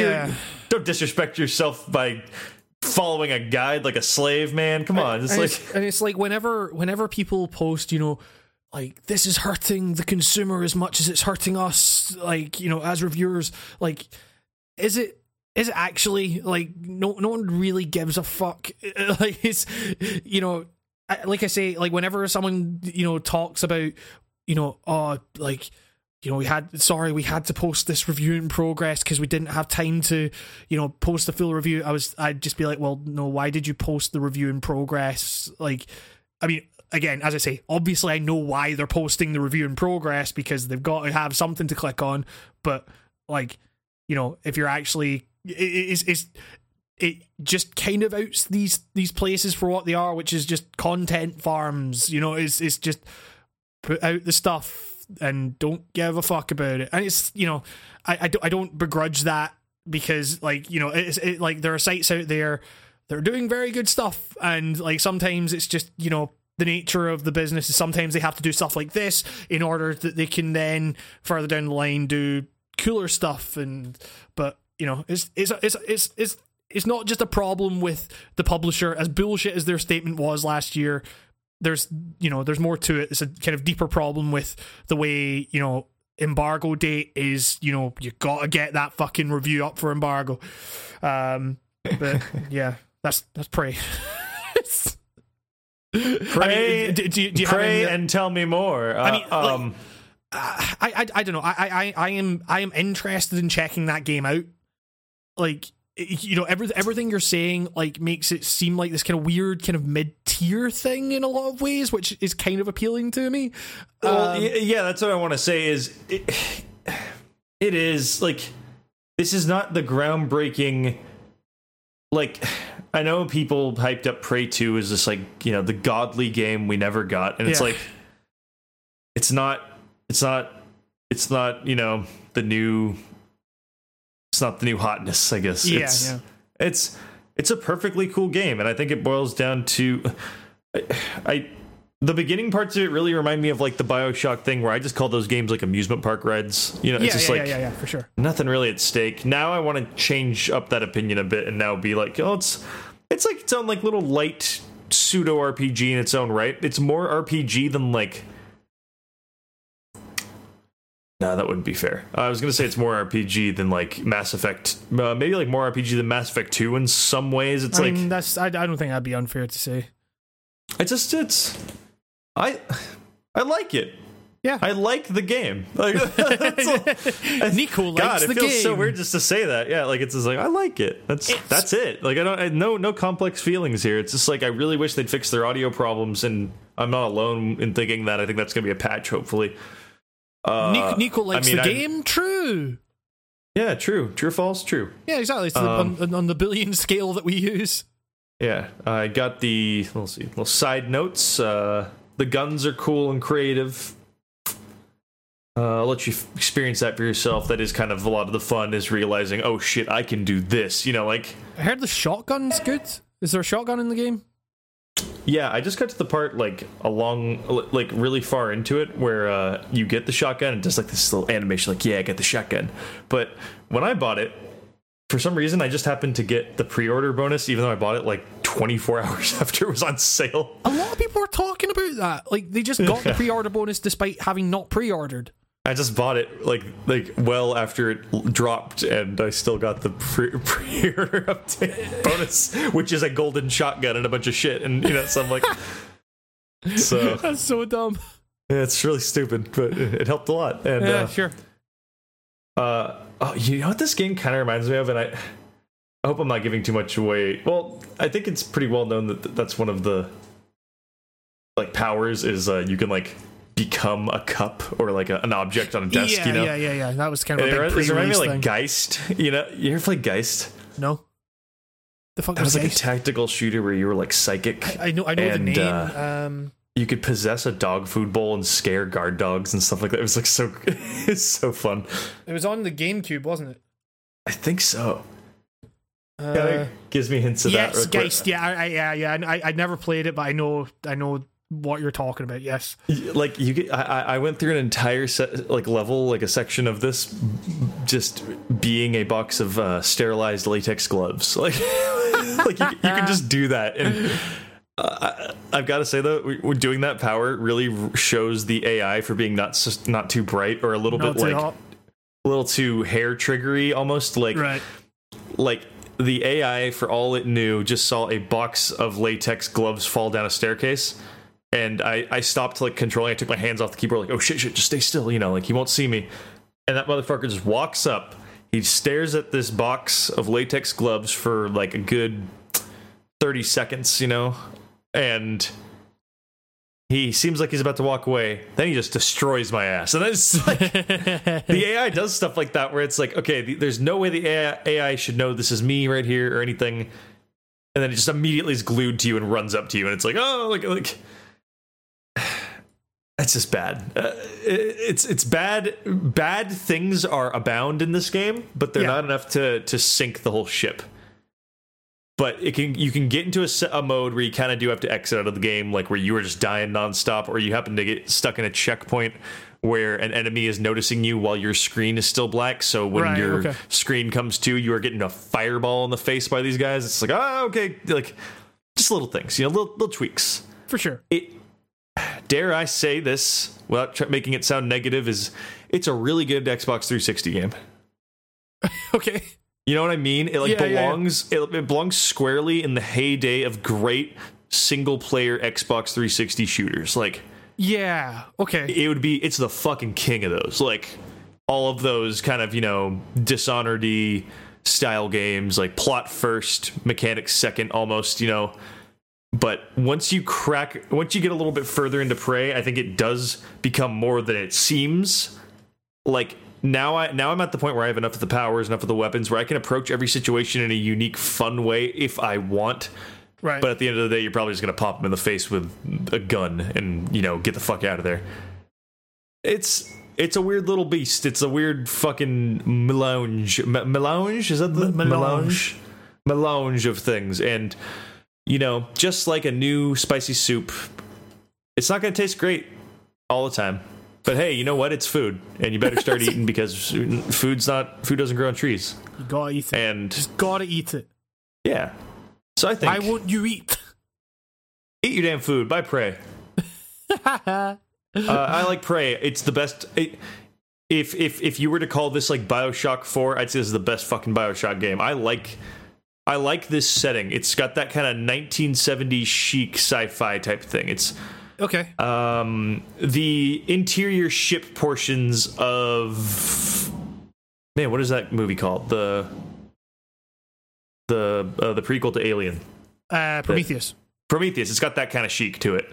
Right. Okay. You know, like the kind of everyone's sexy. You know what I mean? Like everyone's like a sexy scientist and they look hot in that space. Like, I gotta say, both the male and the female Morgan Yu, they're fucking hot, man. I was like, damn, both these motherfuckers are good looking. Like. I was very taken aback. I was like, oh, these are two hot-ass protagonists. It was Prey. It's the game you gotta fuck. I got a thing for the sexy space lads and stuff. You know what I mean? It's like anyone. You put any good-looking person in like a nice like crimson spacesuit, man. I'll fuck them. You know, I don't care. That's your hot take. Prey is a good game because you want to fuck them. I was so like, man, I don't know who to choose. Like the male one's hot, female one's hot. I flipped a coin. I went with the male. They're both good looking. Oh man. Oh yeah. Well, Morgan Yu is like. I gotta say, Morgan Yu is You can't have a plot centric character like Morgan Yu, but also have him be like a shell for you to be in. Yeah. So like to play a bit more into the like very minor spoilers. Like. It appears that there's some memory loss on your part due to you. Like, you set this up, and that's why I kind of brought up, like, Point Break, you know, hello, Quaid. Like, you, like, sent yourself a message, you know, like, and, like most of the interaction goes on between you and you. Like, it's, you know, like, there's an AI, and it's like, well, I pre-recorded this with my own voice, so this is your voice, Morgan, you know, and so it's like, you're talking to yourself like the entire time. It's making me wonder, and this is a theory. If I inadvertently spoil Prey for you, then oops. It's making me wonder if this is going to be like Moon, and that's all I'm going to say. You ever watch Moon? Okay. No, I never got around to watching Moon. Okay, well that's all I'm saying then, because Moon is a good movie, and if I spoil Moon for you, then like you're going to be mad because there's no point to watch Moon if you have the knowledge of Moon. Like it's just moving on. God, I always dance too close to the spoiler fire. All right. So yeah, Prey is cool. Get drawn in by the glow. Prey's cool. It's like a neat little Half-Life experience mixed with BioShock. Big Shell. Hey, do you like your intelligent man, the thinking man's first-person sci-fi romps? No. Do you like the design of the Big Shell? No. Do you like BioShock's sleek, little bit ironic, smart, classy twist on things and design aesthetic? Do you like cool 1970s sci-fi? The image that Headlander almost captured but didn't get quite as well, but it's executed quite well here. It makes me want to puke. Well, then this is the game for you. Hell yeah. Can't wait. Well, if you like puking, prepare to vom. Pray that you vom. Prepare to with vom. Prey. With my new anime vomit-inspired Souls game. Prepare to vom. Pray you don't. Pray. Pray to your vom gods. Pray to Jesus and say, "Hey Jesus, what's the deal? How come I don't have a copy of Prey yet, motherfucker?" And then come on. And then get zapped with lightning by your deity of choice. And that's the Right Now Gamescast. Oh wait, we got news. yeah. Yeah, I mean, I guess, like, is there anything else you've played this week, or is that kind of it?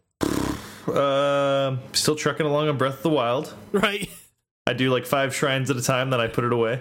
Like this is really strange because I hear like you say like, oh, I'm still trucking through Breath of the Wild, and I'm like, why? That's an old game.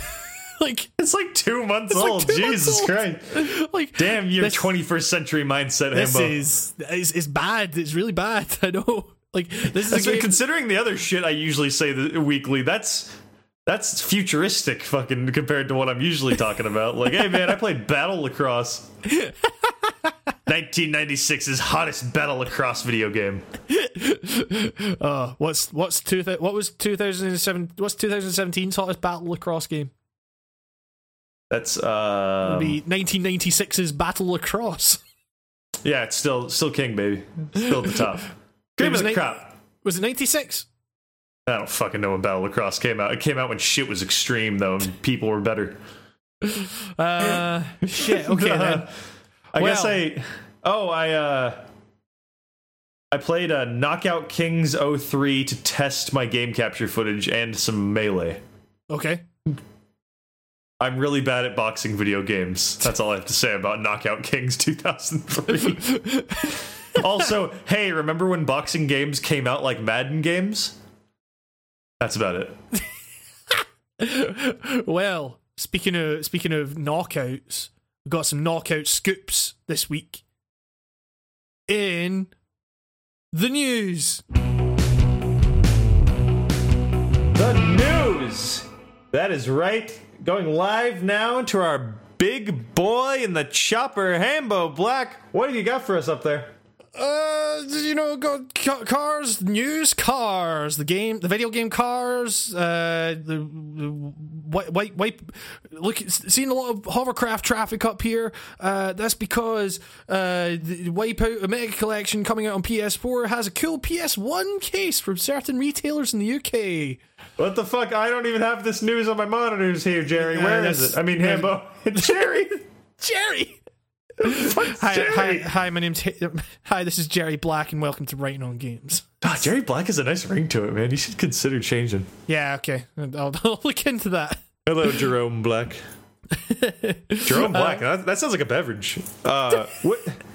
Wait, hover cars. What are you getting at here with hover cars? Wait, do we really have Wipeout news, or are you just joshing me? We're not going to go super in depth on the fact that the Wipeout for PS4, because they're bringing out that Wipeout Omega Collection, and they just announced that at certain retailers you can get a case for it that looks like a PS1 case. Dope. And it looks alright. I was actually thinking of buying it because I was like, that for Europe. Cool. What's that? Europe only? I think it's UK only. So so it's okay. So now I'm trying to think. What did PS1 games look like for you guys? Because you had the fatty ones, right? Yes. Or like not fatty, long. Like you had kind of. Yeah. It was. They were bulky. It was Yes, I'm now looking up. This is just like a PS4 case, but instead of PS4 at the top, it has like fucking just PlayStation. Yeah, I mean it looks all right. Looks cool. I'll probably be picking up that anyway because I really like Wipeout and I want to play Wipeout.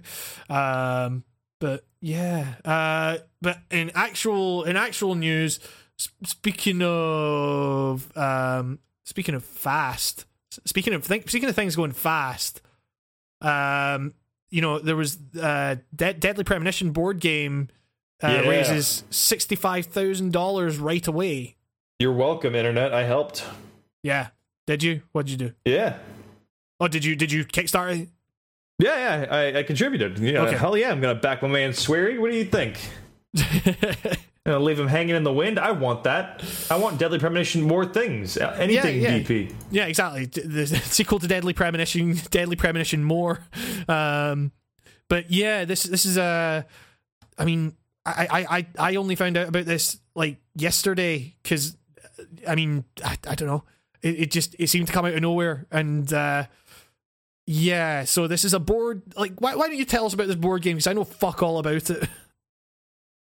Jesus. Did you just back it without knowing what it was? No. I was just gonna use my little flip notes. Kickstarter doesn't make it easy to bring the thing back. Okay, hold on. I'm just gonna, why report on it without the facts in front of me? Just guess. That's well, okay. They literally got the disc and they plastered it to a piece of cardboard. They made the disc into a chess piece. It's just chess, but one of the pieces is the disc for Deadly Premonition. So, like, I'm really bad at kind of, like, having a board game, like, kind of explained to me. Like, I'm one of those guys that, like, needs to, like, go through, like, 2 runs before I got, like, my legs, Yeah, so, like, yeah. So when I read about a board game, I'm not too fucking sure what I'm really getting into. I just know that I'm always happy to learn when I get it. So, and, I buy board games based on, like, property, not based on what the game is. Yeah. It's a 2 to 4 player card-based board game inspired by Deadly Premonition. Did Swery make this? Now that I look at it, like, is it like he didn't design it? Did he? Like, like Swery. I think I saw Swery post something on Twitter, like suggesting that he was surprised at how successful it was. I'm gonna check this. He posted a thing saying one more today's choice #Dring King. King capitalized. It's just a picture of whiskey. Drink #Drink because right, Zach. So it appears that it's almost kind of like just from like this GIF and like kind of the way they're talking about it, it makes it kind of seem like it's like mafia-esque or like kind of like like there's a faction element, like where killer or agent, and I guess there's an accusatory kind of element to it where you gotta suss out who's who, I guess. Right, okay. And who you presume innocent. I guess it's like a detective game, kind of an I mean, Rising Star Games did the board game. What have they made? Did they not make Deadly? Did they not publish Deadly Premonition? I'm gonna check this. A and G? That doesn't sound right. Deadly Premonition Rising Star Games. I get it. Yeah, developers Rising Star Games, publishers Rising Star Games. They did the original? Yeah, they did Deadly Premonition. Yeah, so it's saying here Deadly Premonition was developed by Access and Rising Star, and it was published by Microsoft, Rising Star Games, and more. It's published by a lot of people, as it turns out. Crazy. So yeah, I'm just seeing that the Kickstarter is hosted by Rising Star. So I guess there's some on some level the people that made the original game or had something to do with the original game are making this. So is this going to be out by the time? Nah, there's no way. If it just got funded, it's not going to be out by the time you're here, because I was like, dude, no way, no. Yeah, I was like, we were fucking playing this. You know what? Board games aren't for everybody. I'm not good at board games. Yeah. And I'll be the first to admit that this might be a thing that collects a lot more dust than it gets played. But I like to give support when I can to Swery, and I personally love Deadly Premonition. We can totally explain this just with their bolded words. So if you just go down the hit list words, like they're discover your alignment, line up your suspects, and gather evidence, prove innocent, or incriminate the suspects. Challenge rival agents in evidence battles. Utilize action cards. Unleash weather cards. Make the final accusation. Then it shows a gif of some woman like pointing at this dude, and then he puts down a card that shows he's the killer. So yeah, it's kind of like Clue-esque almost, but it seems a lot less. There's a lot less of a board, really. What's in the box? The board is essentially like your own little personal chart that you have your alignment cards on, where you're, putting your own. It's kind of like a glorified Clue checklist, actually, when you think about it. But yeah, it's not for everybody. But it shows. What I love about this is that it really does show the love that this. You can't call it a franchise if it's only one game, right? I mean, yeah. I guess it is it's a phenomenon. Hey, it's in Manhattan Beach. I can go down there and help them out. Yeah. Yeah. I mean, I backed it. They don't need any more money, but hey, man, you want to help out? You could get it. Sure. I mean, they announced the stretch goal. Well, they've reached the stretch goal, which is one weather condition. I don't know what that means. But I mean, if the weather conditions are like weather cards, why does it matter? Yeah, also, exactly. if you the tiers are great. It does that weird thing where it gives you like less for spending more depending on the tier. Like, right, okay. There's a $56 tier that gives you 2 copies of the board game and 2 copies of the Steam version of the director's cut. And then the $60 tier is 1 special edition of the game and then 1 copy of the Steam key.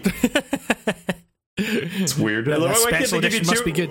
Why do they take away one of the Steam keys? It's not like that. Yeah, exactly. The game goes on sale for like $3 all the time. Also, it's not a multiplayer game. Like it's not like you're thinking, gotta get my pals playing this one. Also, it just kind of goes like, it's reasonable to assume that whoever's buying this already owns or has played the game in some way. So yeah. Well, I mean, cool, I guess. I mean, I'm happy that this is happening because I like it when good things happen to Swery, because he seems like a nice person, and hopefully we see him at E3 and we drink with him. We drink with the Drink King. Today I drink. This is a great man. Truly, we are not worthy. Speaking just did you already say it got funded in 8 hours? That's amazing. Yeah. Which I'm genuinely glad that that Swery is still he's doing all right. Things are happening for Swery. Like, I don't know, he just seems like a nice guy, and I'm happy that it's not too long ago we were concerned that he was going to be gone forever because he made his little in retrospect it's just like a WWE speech. That motherfucker's coming back. Exactly. He's the video game Undertaker. He'll be pushing that man into a garbage can before there's a human being in there. Oh man, I want him to take the gaming industry and I want him to throw it in a fucking dumpster, and I want him to sit on that dumpster and laugh as he is the Drink King, and I want him to guide us to the new gaming mecca. That's what I want for the S-Man. Yes, exactly. The good Swery 65 man. over 51 if we're gonna have an auteur battle. You know what I mean? Yeah, exactly. The bigger number wins. Give me some Swery, not some Suda. The bigger number wins, baby. Yeah, 65 over 51. That's mathematics, baby. Yeah, you can't argue with that. Swery is more than Suda. There's more Swery than there's Suda. So Not wrong. Obviously. But then also if you take into account like Killer 7, you add that on to 51. That's still 58, but it's catching up. And then you got Killer 8 mode in there, so that actually takes it to Wait, 7, Killer 8. Killer 8 is a mode in Killer 7. Well, spoilers. Is Killer 7, but you play as Gangster Harmon. Hey, buddy, spoilers. Don't you know everything's a spoiler? The game mechanic, the game graphics, the lighting, the physics, everything. Well, you know, You spoiled it for me. I mean, Suda's games just have more of the graphics, you know, so they're better than Swery's, you know. There's more. See what Killer 7 looks remade in Unreal 4 engine. That, Nico, don't tempt fate. yeah, don't set me up for dreams that will never happen. Why can't all these Unreal chaps do it to something that's not an N64 game? Is my question. Yeah, exactly. Why can't we get an Unreal remake of fucking I don't know? How has there not been a meme image already of someone saying, "Here's what Banjo-Kazooie looks like remade in Unreal 4," and then they just post a bear ukulele? Oh man. Oh god. Yeah. Oh god. God, I have not played that since I vomited.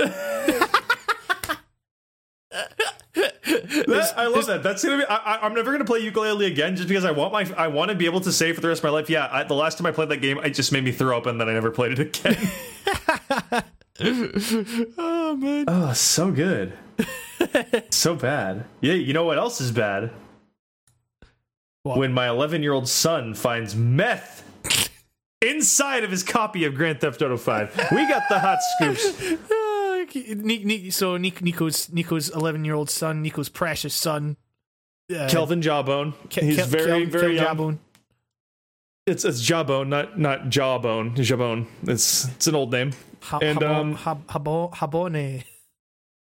Kelvin Habone. Oh, he's a young boy, and his life's goal is to be a roadie for Oxbow, and this young boy. Who the fuck's listening to this and like knows who Oxbow is? All about the deep cuts, dude. If we just vaguely reference it, they're from the internet, man. These kids Google and they'll learn. You know, they'll learn the good music. If you want to listen to music, I like to think of Oxbow as post flex. That's kind of how I view their sound. They sound like a man stretching and flexing. Yeah, I mean, Eugene Robinson will fight you. He is kind of stretching and flexing, I guess. Yeah, or kind of just doing. He's weird art. Yeah, exactly. It's almost. He acts almost as if he found some meth inside his copy of Grand Theft Auto 5. As reported by Kotaku, a Florida mom recently purchased a used copy of Grand Theft Auto 5 for her 11-year-old son. Habone. But, shockingly... Sorry. I'm reading this, and it's just the way the AV Club has written this. According to the woman, Kayla McAllister, her child opened the game's 2-page excuse for an instruction booklet. That is such an odd thing to add to this. Little fucking jab at fucking. Sorry, that like totally knocked me out of my flow. I was like, wait, that's so. I'm like, why does the AV Club care about fucking instruction manuals? Fucking taking pot shots when necessary. Exactly. Can't believe GTA. Like, I love it. This is like, you know, who cares about the meth? The instruction manual is 2 pages long. 11-year-old son opens Grand Theft Auto to find paltry 2-page instruction manual. Yeah, I love that. The fucking meager instruction manual. Hey, AV Club, I'm gonna swat down your nitpick right there. It's to save fucking paper. Okay, exactly. There you go. AV Club wants the environment reason. Gone. They want to kill you. They want to take away your oxygen. AV Club wants you dead. They should check out Nintendo's digital manuals. They're great. Yeah, this is a real headline here. AV Club wants to kill humans. Thankfully, the kid brought the meth back to his parents and said, "What is this? Kid, you think you're all hard buying your Grand Theft Auto 5 and you don't even know what meth looks like? Come on." Exactly. All right. You know what would have been really good if that 11-year-old kid had bought Grand Theft Auto, then smoked the fucking meth, and then fucking played some Grand Theft Auto, and then said to his friends, "Yeah, I got fucking blazed on meth. I am Grand Theft Auto." Then he would have written an article to submit to Waypoint saying, "Having smoked meth, I identify most with Trevor." And then Trevor's story becomes so much more human when you've smoked the good meth. finally glad to see Canadian meth-addled representation in my games. Finally, I have a voice. And these damn SJWs wanting their drug addicts represented in video games. God. So, I guess... Thankfully, thankfully he brought it right to us, and we provided him a pipe to smoke it rapidly. Yeah. I said, son, thou art a man. And then I sparketh his cracketh pipe. I know it's meth, but you can smoke meth out of a crack pipe, kids. Jesus Christ. Yeah, exactly. There's one thing I've learned from my time around the block is anything can be smoked out of anything. Yeah. You know, perhaps, you know, people done a lot of smoking. According to McAllister, a completely oblivious GameStop district manager called and offered a presumably meth. Who wrote this? Who wrote this? I believe this is so sassy. I believe it is the games editor for the AV Club, Matt Girardi. Yes. You follow him. I do. I'm on his Twitter now. Matt. I am saying nothing. I want to burn no bridges with the AV Club. I'm not talking shit. I salute your sass, I guess. I don't give a fuck. God, so the game that was written fast. Okay. According to McAllister, a completely oblivious GameStop district manager called and offered a presumably meth-free replacement, to which she replied, no thank you, I will not be using your company again. I kind of read ahead there and thought I was reading, no thank you, I will be using the meth. Yeah. But can I interest you in Grand Theft Auto where the drugs are just virtual? How did they know that wasn't like a pre-order bonus or something? You know, it's Rockstar. They once gave out Coke mirrors and stuff. Yeah, like, why don't they? You never know. It is the Grand Theft Auto. Exactly. It's actually pixie stick dust. You can still smoke it. That's what I heard on the playground back in the day. Actually, that was one of those things like nutmeg that like apparently gets you fucked up, man. Dry a banana skin and then smoke that. And I saw a thread on 4chan, you know, so I can't bring it up again, man, to like prove it to you. But like I saw this thread and like, dude, this guy got high off his own poo. Like that's from that era. Just fucking pixie sticks. Oh man. So yeah, don't always check your used games and you buy them. And I guess the lesson there is something we learned years ago: is don't go into fucking GameStop if you can avoid it. Yeah, exactly. And also, if you find drugs in your copy of Grand Theft Auto, don't be a fucking narc. Always go to WebMD or PillIdentifier.com to make sure that shit's legit before you partake. Yeah, exactly. But even if it isn't legit, smoke it. You never know what surprises you might find. That is Hamish Black, writing on Games, Glasgow, Scotland. If you would like to get in touch with him over legal disputes, you can get in touch with me. I'll give you his address. Kids should smoke meth. I'm taking a stand, Nico. Hamish Black's views do not represent Writing on Games Cast or Nico Blakely's, and well, that's all we have for today. Kids, get you that sweet good meth. Good meth to you, and good night. Oh God. So you'd have to be crazy or on meth to remember the plot of Mafia 3. Well, guess what, baby? Get that ice all up in you, children. Yeah, because you'd have to be a meth head to like Mafia 3. No, but Mafia going off the rails. Mafia's 3 next DLC tells Donovan's side of the story.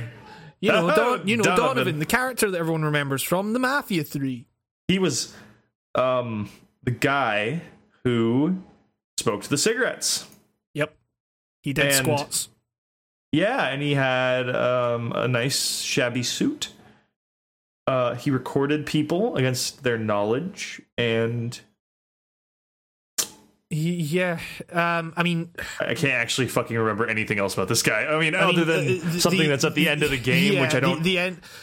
The ending. I mean, he was. We've totally said this on air before, I think. I'm fairly sure we have. I mean, it's fucking Mafia 3. Like, it's a bad video game. Donovan. Wait a minute. Did Donovan kill JFK? No. He. Right, fucking spoilers for Mafia 3, I guess. At the end of the game, he's getting fucking this mid credits. He's getting fucking like interrogated over the events with Lincoln and stuff, and then he turns out he's got evidence that suggests that the government assassinated JFK or something. So then he shoots the guy that's interrogating him and then walks away. And it's just, I don't know. It really, in the context of the game, it comes out of nowhere, and it's not one of those things where you're like, oh, now that it's like it doesn't like make the whole game different knowing that knowledge. It's just I just saw that scene and was like, what? Why is this happening? What? I started laughing. Yeah, I mean, it was funny, but not for the reason they intended. It was because I was so fucking done with that game, and I was so like, okay, it's finally over, and then they just throw that at you, and I was like, what? There's more? Like, it's like so this is saying that Donovan will become your wingman, fighting. So you're still playing as Lincoln, like you're not playing as Donovan. It's just you've got a fucking guy running with you. The game's senior writer says the new expansion will feel like a great buddy action movie. He's there with you every step of the way, helping unfold a mystery brewing in New Bordeaux. As Donovan's past catches up with him, you're fighting side by side, or in some cases, firing a huge mounted turret from the back of a truck while he's doing the driving. Like, okay. That's literally, they just described all of Mafia 3. Like, that's just the game. You don't need to buy DLC to play that shit. That's all in there.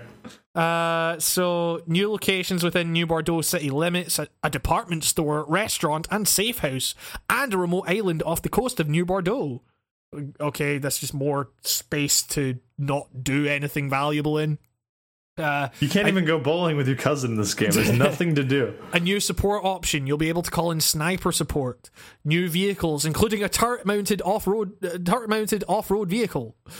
New mission types where quote, you'll meet another salty friend from Donovan's past as you pick up new bounty hunting missions around New Bordeaux. I can't wait to be threatened with violence over not giving them enough work. New weapons like a dart gun to silently take down targets from a distance. Well, this sounds like hella good reason to pick up the good Mafia 3 again. Play that good game. That wasn't the worst game and the most disappointing game in the Writing on Games cast awards last year. That was just the fucking... Man, that was the worst. I still think about how terrible that game is from time to time. Man, like, I thought Hangar 13 was done, but they were just getting started, man. I mean, like, because this fucking DLC, I'm just confused. Like, is this taking place after that credit scene? When the fuck okay, so the credit scene can't be his past that's going to catch up with him.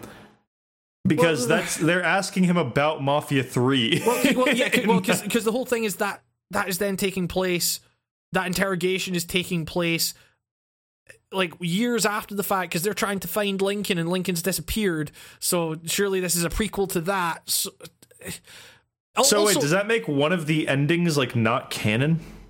There are like a couple of endings I don't think are canon. Well, I mean, because like my favorite ending is the one I didn't get, unfortunately. The fucking right, and another fucking spoiler for Mafia 3. The dumbest ending ever to fucking exist is the one where you kill all the fucking people that you like, you know, you're sharing land with or whatever, and then you go outside and then you can't leave the compound because you've got to get in a car, and once you get in the car blows up, and then fucking the priest reveals that I put a fucking bomb under his car. He'd gone too far.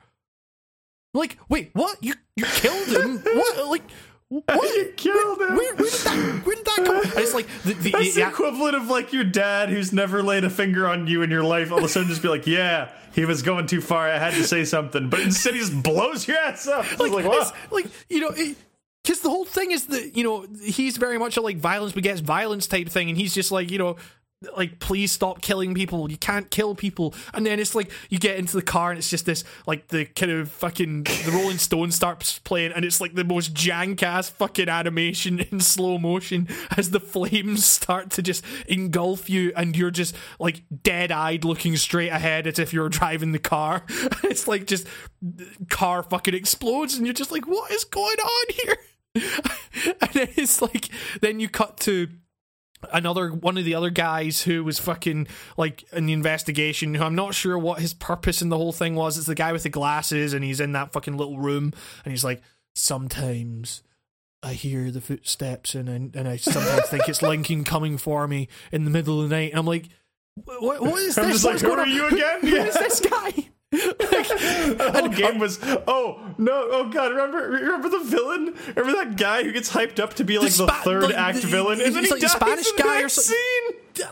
Literally, he's It's like a comedy film. He's in. It's not even like you have to find him. You start off after that cutscene where he's introduced. You start the next, like, you start in the area where that mission is. His ass off. Like he's set up in this like 10-minute cutscene as this like big character who's an assassin who's going to be I like, am the expert. Like, we got to call him the big guy. I thought, because we had been playing Hitman before that, right? Yeah. And you know that one guy in Hitman who they cut to. It's like, oh, this guy means business. It was that scene where it's like, I'm the real villain, and then he dies. Like literally 5 minutes later, you are standing over his body. Like, and it's not a joke. It's not played for laughs. Like the game was aware of that. It's like, wow, did I like fuck up the scripting? Did I like get to this point way too late? Was this supposed to be way earlier in the game, and then I happened to stumble upon it? I saw his car coming, rolled a grenade along the ground, just blew him up. I was like, okay, I guess that. I saw him in one cutscene, and then I just did just whatever mission I was on my way to, and I just figured it was some regular old thug, because you go through a million of the same mission like that, where it ends with you holding a guy by the back of the arm and deciding whether or not you want to kill him. Yeah. And I just got to that point, and I was like, okay, hey, it's that guy, it's that big guy from the cutscene. Did I beat is this the end of the game? I was like. And then I just killed him, and he's like, you're never gonna... He says something like super racist. He just said something super racist. That's all I remember about that guy. So Mafia 3's next DLC. Can't wait to play that. They'll be coming out. I don't want Mafia 3's data, code, what have you, anywhere near my hard drive. Yeah, anymore. I can't. I'm absolutely certainly not going to check this out. Yeah. It's a bad fucking video game, man. At least we finally get to know what Donovan was doing. Yeah, exactly. Where's that? I was playing that game and I was like, this would be so much better if we just knew about Donovan. Give me Donovan. I want Donovan. So yeah. Speaking of Donovan. No. Yeah. What? We got some hits. No. Quake Champions. Champions Scottish singer, you know. Quake Champions beta will be open for everyone starting May 12th. Donovan. Hey, anyone ever tell you kind of look like Donovan? Wait, what? You kind of look like that Scottish singer, Donovan, you know, from like the 60s? I thought you were meaning Donovan from Mafia 3, and I was like... No, I did, but I was just thinking about that singer. Donovan Singer. You never heard Donovan? I mean, you don't look exactly like him. He looks like your shitty 60s version. I don't look like fucking Donovan. What are you talking about? Nobody ever says they look like who you say they look like. That's the whole thing. But yeah, not a bad looking guy for those at home. Okay, well, I appreciate it, Nico. I appreciate it. Wait a minute, did you say Quake Champions? Yes. Awesome. This is just a thing. Quake Champions beta will be open for everyone starting May 12th. Awesome. So maybe I'm taking this as a sign that I applied for that beta, and now I'm just not gonna get it. Yeah, you didn't get accepted for the closed part. I take this announcement as a no. I mean, to be fair, like I did get an email from Bethesda saying like it was only like the other day saying they were still taking applications for closed beta access. Yeah, that's why I did it. I got an email too, because ever since we did E3, my inbox is full of shit like that now. Yeah. I mean that's one thing. I have been emailing people to try and get like press conference access. Like, we're not getting into any fucking press conferences.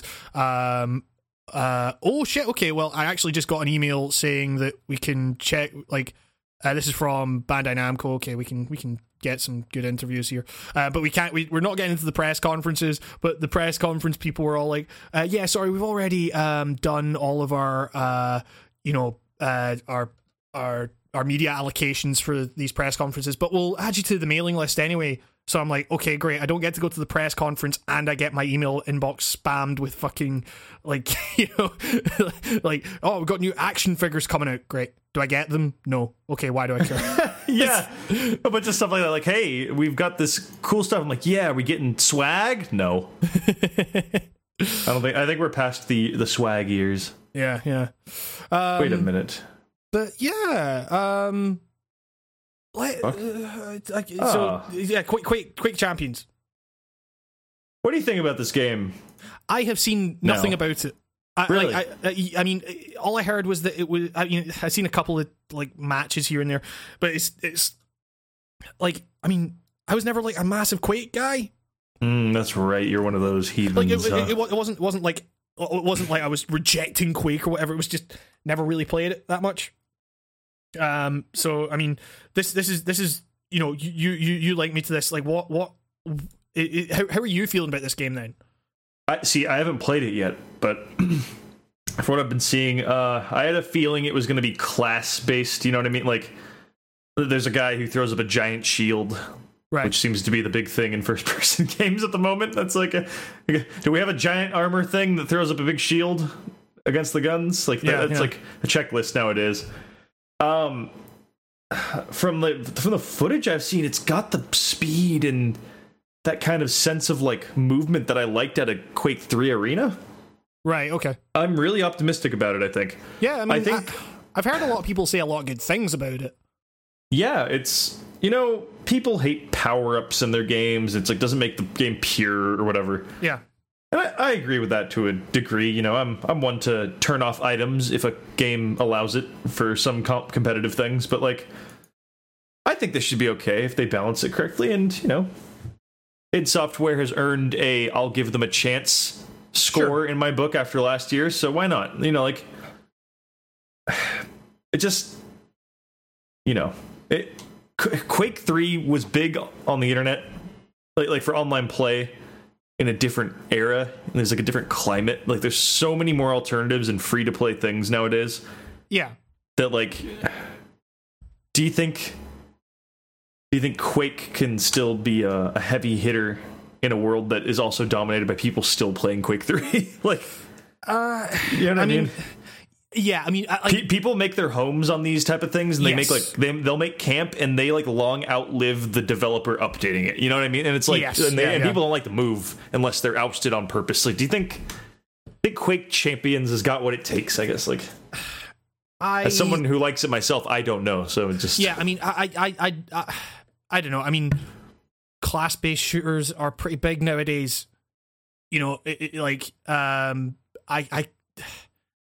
It's really hard to say because it's like, because the arena of online shooters at the moment is, or just any kind of online game is so hard to predict because it's like, like fucking game like PlayerUnknown's Battlegrounds is like the most popular game on Steam in like, in quite a while, and but then also you have a million other like fucking people bringing out, arena based shooters and stuff like that, like multiplayer shooters that just die on the fucking vine because it's, there's no one buying them and playing them.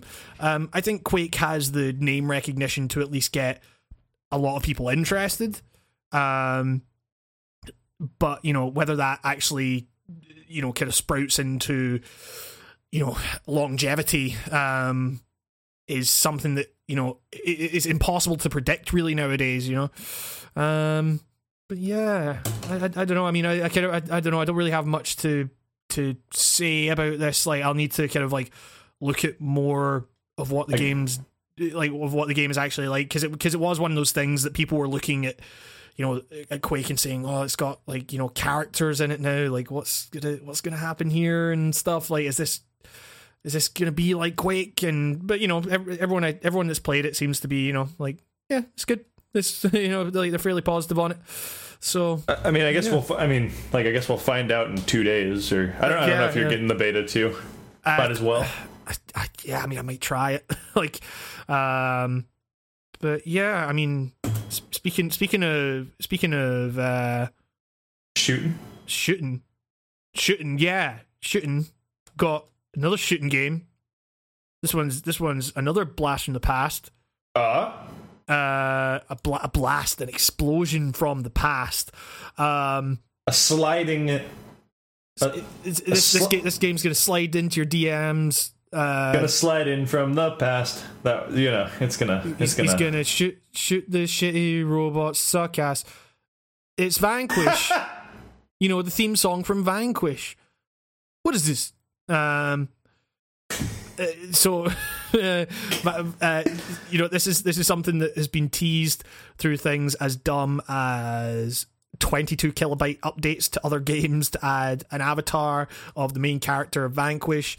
But in the last couple of days, great marketing. In the last couple of days, Sega have been teasing more, like just a couple of images and stuff. And today they confirmed it. They're bringing out Vanquish for PC. Hooray! Hooray! More mid-tier Sega stuff. I mean, like, that's kind of dope. Yeah, it's great. But it's weird because we talked about this, I think, last week on the podcast. It was, like one of the things I was like super excited about was seeing a game like this in super fucking crisp 60 frames a second, because that's a game that on consoles was 30, and this is the kind of game that moves super fast and would really fucking like benefit from just that super smooth frame rate. I watched the trailer, which was in 60 frames a second, and had a lot of things, like text and stuff moving in 60 frames. The gameplay, which they were very clear, like this is in-game footage. The gameplay did not look like it was hitting 60, and that was kind of like, oh, okay. This is weird. And then I went onto the Steam. I pre-ordered it because this is a pre-order at the moment. It's coming out May 25th. I pre-ordered it because it's fucking Vanquish. I'm gonna buy fucking Vanquish. And also, like, you get a discount if you already bought the Bayonetta port that came out a few weeks ago now. And I went onto the Steam page, and it's it says unlocked HD resolutions, unlocked frame rates, and it's like the Bayonetta page specifically said unlocked resolutions 60 frames a second. Like, Vanquish is saying unlocked frame rate.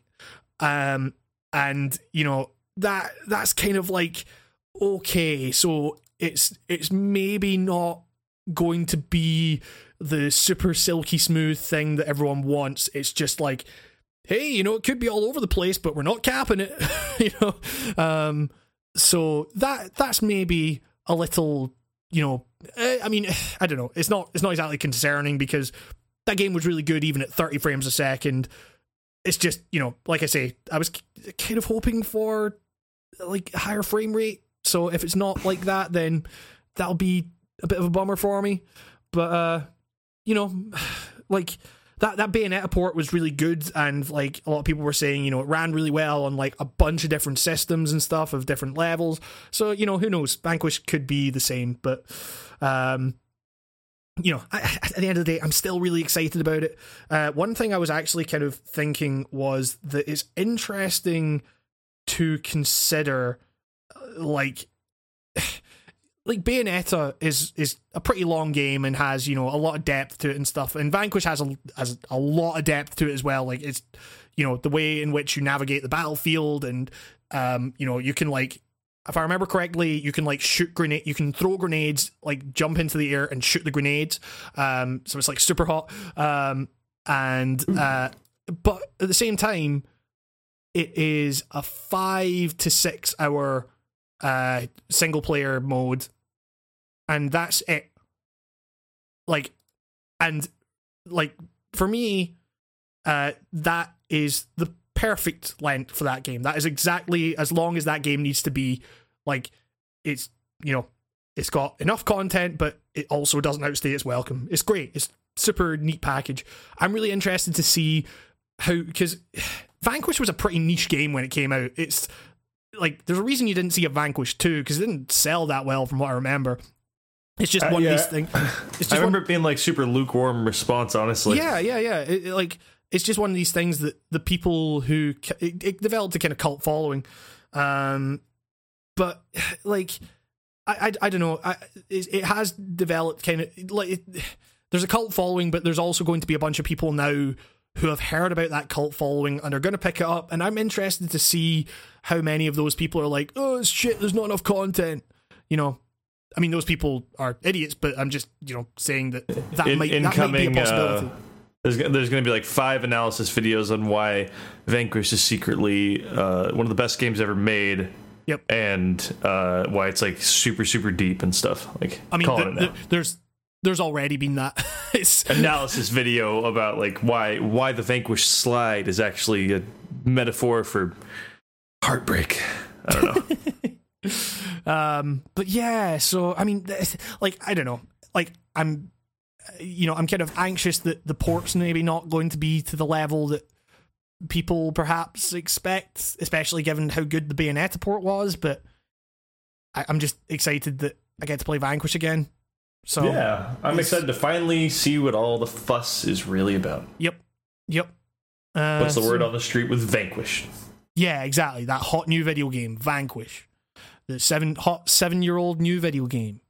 Well, I guess that's kind of it for news. We're almost ready to vanquish this podcast. We're almost, but we do have some questions this week. It sounds questionable to me. But we don't we have some like backlog questions? We have a lot of questions that we didn't get to before, but fuck it. Thanks for the questions. Sorry if we don't get to them. We very much appreciate you sending the questions. If you do want to send in questions, send them to me on Twitter. Send them to Hamish at writingongames.co.uk or Nico at writingongames.co.uk. We very much appreciate the questions. We're really sorry that we haven't been able to get to them in kind of past weeks, but those podcasts are like 3 hours long. And this podcast this Skype call's almost 3 hours long right now. How long have we been? It's not too bad this week. Yeah. It's only 2.5 or nearly that. So yeah, like we'll have a look, see what questions we've got. So Seamus asks, considering how many quality PS4 exclusives have been released in 2017, what types of games or studios do Microsoft need to announce by E3? This is weird, because I was actually talking about this with a friend yesterday. Like, what the fuck does Microsoft have? Like, because they're all they've got Sunset Overdrive. Exactly. Well, like they're they've got Scorpio, and like apparently they're going to. I think they're doing like some kind of pre-E3 event for Scorpio. Just so that it's not like a big hardware dump at E3. But then I'm like, what software do they have? Like Crackdown. You know what it is with Microsoft stuff, and they've always had this problem, and it's not really their fault, is with the what I call the 21st century consoles, right? Like, all of them have banked a little bit on nostalgia for like some of their digital catalogs, and I think that goes a long way. Think about it. Like, Sony's got like all these old PS1 games now, and like all these. The digital content, like, they don't, like, you could arguably never have digital content released on the PSN store and it could still be a great little collection of stuff to buy. Yeah. And when you think about, like, I don't know, like, there's something about, like, there's nostalgia with Nintendo and Sony, isn't there? And it's that thing you can't really put your finger on. Like, there's no soul with Microsoft. I've said it once, I'll say it again. They know how to buy creative companies, but they don't know how to squeeze that company right to get creativity out of them. Yeah, for sure. And also, they kind of just like rearrange shit and get rid of all the people who actually made those companies what they were. Rare. But, like, it's... what could they do, or like what kind of developers could they get? I guess. I mean, I guess it's more like what people who don't have a tight leash. I don't know. Like, I mean, like what could I mean? I guess it's more like, for me anyway. It's like more, what can they show? You know, like what can they actually bring out there? Like, what does Sony offer in terms of exclusivity that like Microsoft can't seem to nail down? Because it always seems like this generation PS4 is outpacing the one by like always getting, and if not exclusive launch dates, you know, and shit like that. It's the Japanese stuff, like, for sure. But what does that mean? Like. Well, I mean, it's more that like people don't buy Xboxes in Japan, so like. And I guess it's just got less of an emotion. Like, there's definitely like a thing. Like, Xbox always has seemed like it's kind of like America trying to finally get in on it, you know? Like, yeah. And that shows through, I think, to a lot of people. I don't know, like, whether they know it or not. It's like one of those subconscious things. I guess they just have to. I don't know. I guess I'd really have to like know what their current developer, like in-house developers are. This person means like first-party developers, right? Like, what can they do to kind of make their stuff their own, or like, like it's. Let me get the question up again. It's because like I get what they kind of mean. Like, before, they kind of had it with Halo, because like Bungie was a Microsoft little baby, you know, that was like on their property and stuff, and it was like. They were the Microsoft game studio, whether, you know, anyone like to admit it or not. And I know it's weird. Like the thing is, you know, I guess, you know, the question is kind of asking, you know, considering how many quality PS4 exclusives have been released already in 2017, like, how could Microsoft like counter that? And it's like I honestly don't know, because there's nothing in like you say, there's no soul to Microsoft. It's just, hey, here's a game machine. We're bringing out all our games on PC anyway, so I don't know why you'd buy them on the Xbox. Like, the Xbox is kind of a dead console. Like, what? I mean, what happened to Microsoft, man? Because like, it's Halo and Crackdown. The 360 was great. Like, yeah. Like, as someone who was definitely a guy who at one point in his life was yelling, the 360 is way better than the PS3. Yeah, you know, just being the weird fucker in the street. Yeah. Like, now I look back on that generation, all three of those consoles were doing great shit. All three of them. Yeah, for sure. But like the 360, man, was like on its game there, man. Like just in terms of what you could get on that thing, and like that's the console that put digital console games on the map. Like, that's the thing, is as much as I talk shit on its library nowadays, it's like that 360 digital, the marketplace was amazing, but like it seemed like almost every exclusive on the 360 was pretty cool, but like what were they doing then that they're not doing now? Because all the big games on there were like, you know, your Call of Duties and whatnot, but like all that stuff people play it on PS4 now. So what is it like? Oh yeah, I mean, it's, I guess, like, just do whatever you guys were doing in the 360. That worked. Yeah, like, I mean, the thing is, like, because I remember emailing to see if we could get into the press conference for Microsoft, and like they were very kind of like, you know, oh, we don't really know what our presence is going to be at the show yet, you know, and I guess now they've got a press conference coming up, I think, but like, you know, maybe this is the year where they're kind of not really doing a whole lot. Like, you know, they've got Scorpio, which, you know, people are going to see the price point for that, and it's going to be, you know, it's going to be dead in the fucking water. And then, like, and again, like my friend yesterday was saying, you know, the article's going to come out saying, for the price of the Scorpio, here's the PC you could build, and then that's going to be it. Like, you know, that's going to make the Scorpio completely irrelevant. The PS4 Pro is already like, all right, well, cool, I guess, guys. You know, like, so what could the Scorpio do that sets itself apart from the weird sidestep 0.5 level increase? You know, that this. Yeah. It makes the whatever they should do. I don't know what it is, but they're not doing it. You know, like the TV graphics better. Yeah, native 4K for TV. Yeah, I don't know. It's like, you know, thank you, Seamus, for the question. It's a good like, question. Yeah, totally. It's just one of these things that, like, man, I honestly don't know what they could really do. I mean, seeing Crackdown would be nice, like knowing that it still exists. But yeah, but also really like, fun series, but like Saints Row kind of came along and did Crackdown. So like, what even is that series at this point? You know, so yeah, I don't know. Like I'll say that I'm very excited to see E3 because of that now.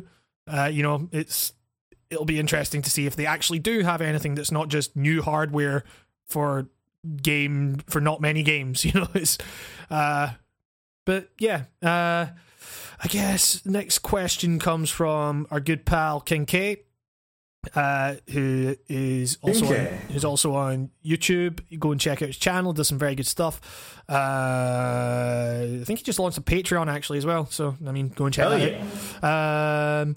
And yeah, he asks, what do you guys define as value for money? Which I think is quite interesting, because you know, especially after we've just been talking about Vanquish, and you know how that is, you know, like a lot of this podcast has actually been kind of, you know, talking about things like PlayerUnknown and how that's pretty pricey for what it is, but also I know that I'm going to get £25 of value out of that. Like, you know, I've kind of already, like, I don't feel bad having spent that money on that game. Yeah, I think I've rarely regretted buying a video game, even if I hated it. Yeah. Maybe Mafia 3 could have saved that $60. I think that was important for me to play, I guess. Yeah, I don't know. I've never viewed games like that. So it's a really hard mindset to put myself in. I've never been like, oh, this is so weird for, you know, $30 for this. You know, like, I've never been one of those guys. Right. Like, so it's... Yeah, I mean, it's I just like a good experience in a video game, good or bad, because at the end of the day, I probably am still having a good time. For sure. You know, it's... Man, I mean, I guess it's like, you know, the way I would kind of talk about this is the idea that I don't really understand the idea that a short game is somehow inherently less value for money than like a really long game. Is, you know, it's trite, but it's, you know, it's all about quality over quantity. You know, you know, I'm gonna fucking say it. I really liked Gone Home, and you know, it's careful. Hold on, exactly. Let me get my helmet. Yeah, exactly. Like I really fucking love that game, and that's a game that everyone's like, you know, fuck that game. It's not even a game. Can't believe they charge so much money for it. And I'm like, dude, it was a really interesting story told in a very interesting way, and I spent, you know, I can't remember what I spent on it, but you know, it was probably more than your average indie game, but like, I mean, like, to like ask like what is the value of this video game is just as kind of ludicrous as saying what is the value of this painting. You know what I mean? It's like, and you know, I think people should make money for the art they make. You know, give them the fucking money when you can.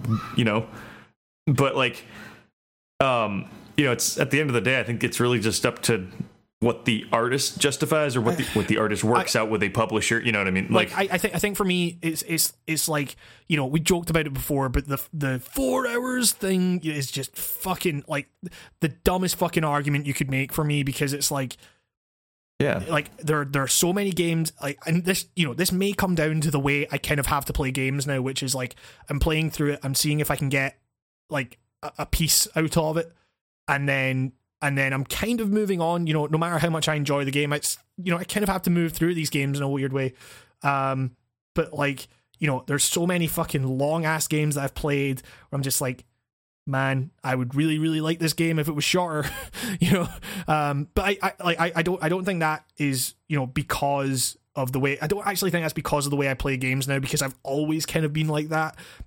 I don't like things that outstay their welcome. Like I've always just, in any of the art that I've consumed or produced for that matter, I've always just valued conciseness, you know, just saying what you need to say and then going, you know, like that's, you know, I don't want something like, just because something has a lot of content does not mean that that content is going to be good. And like, so I like whenever someone's like, you know, oh,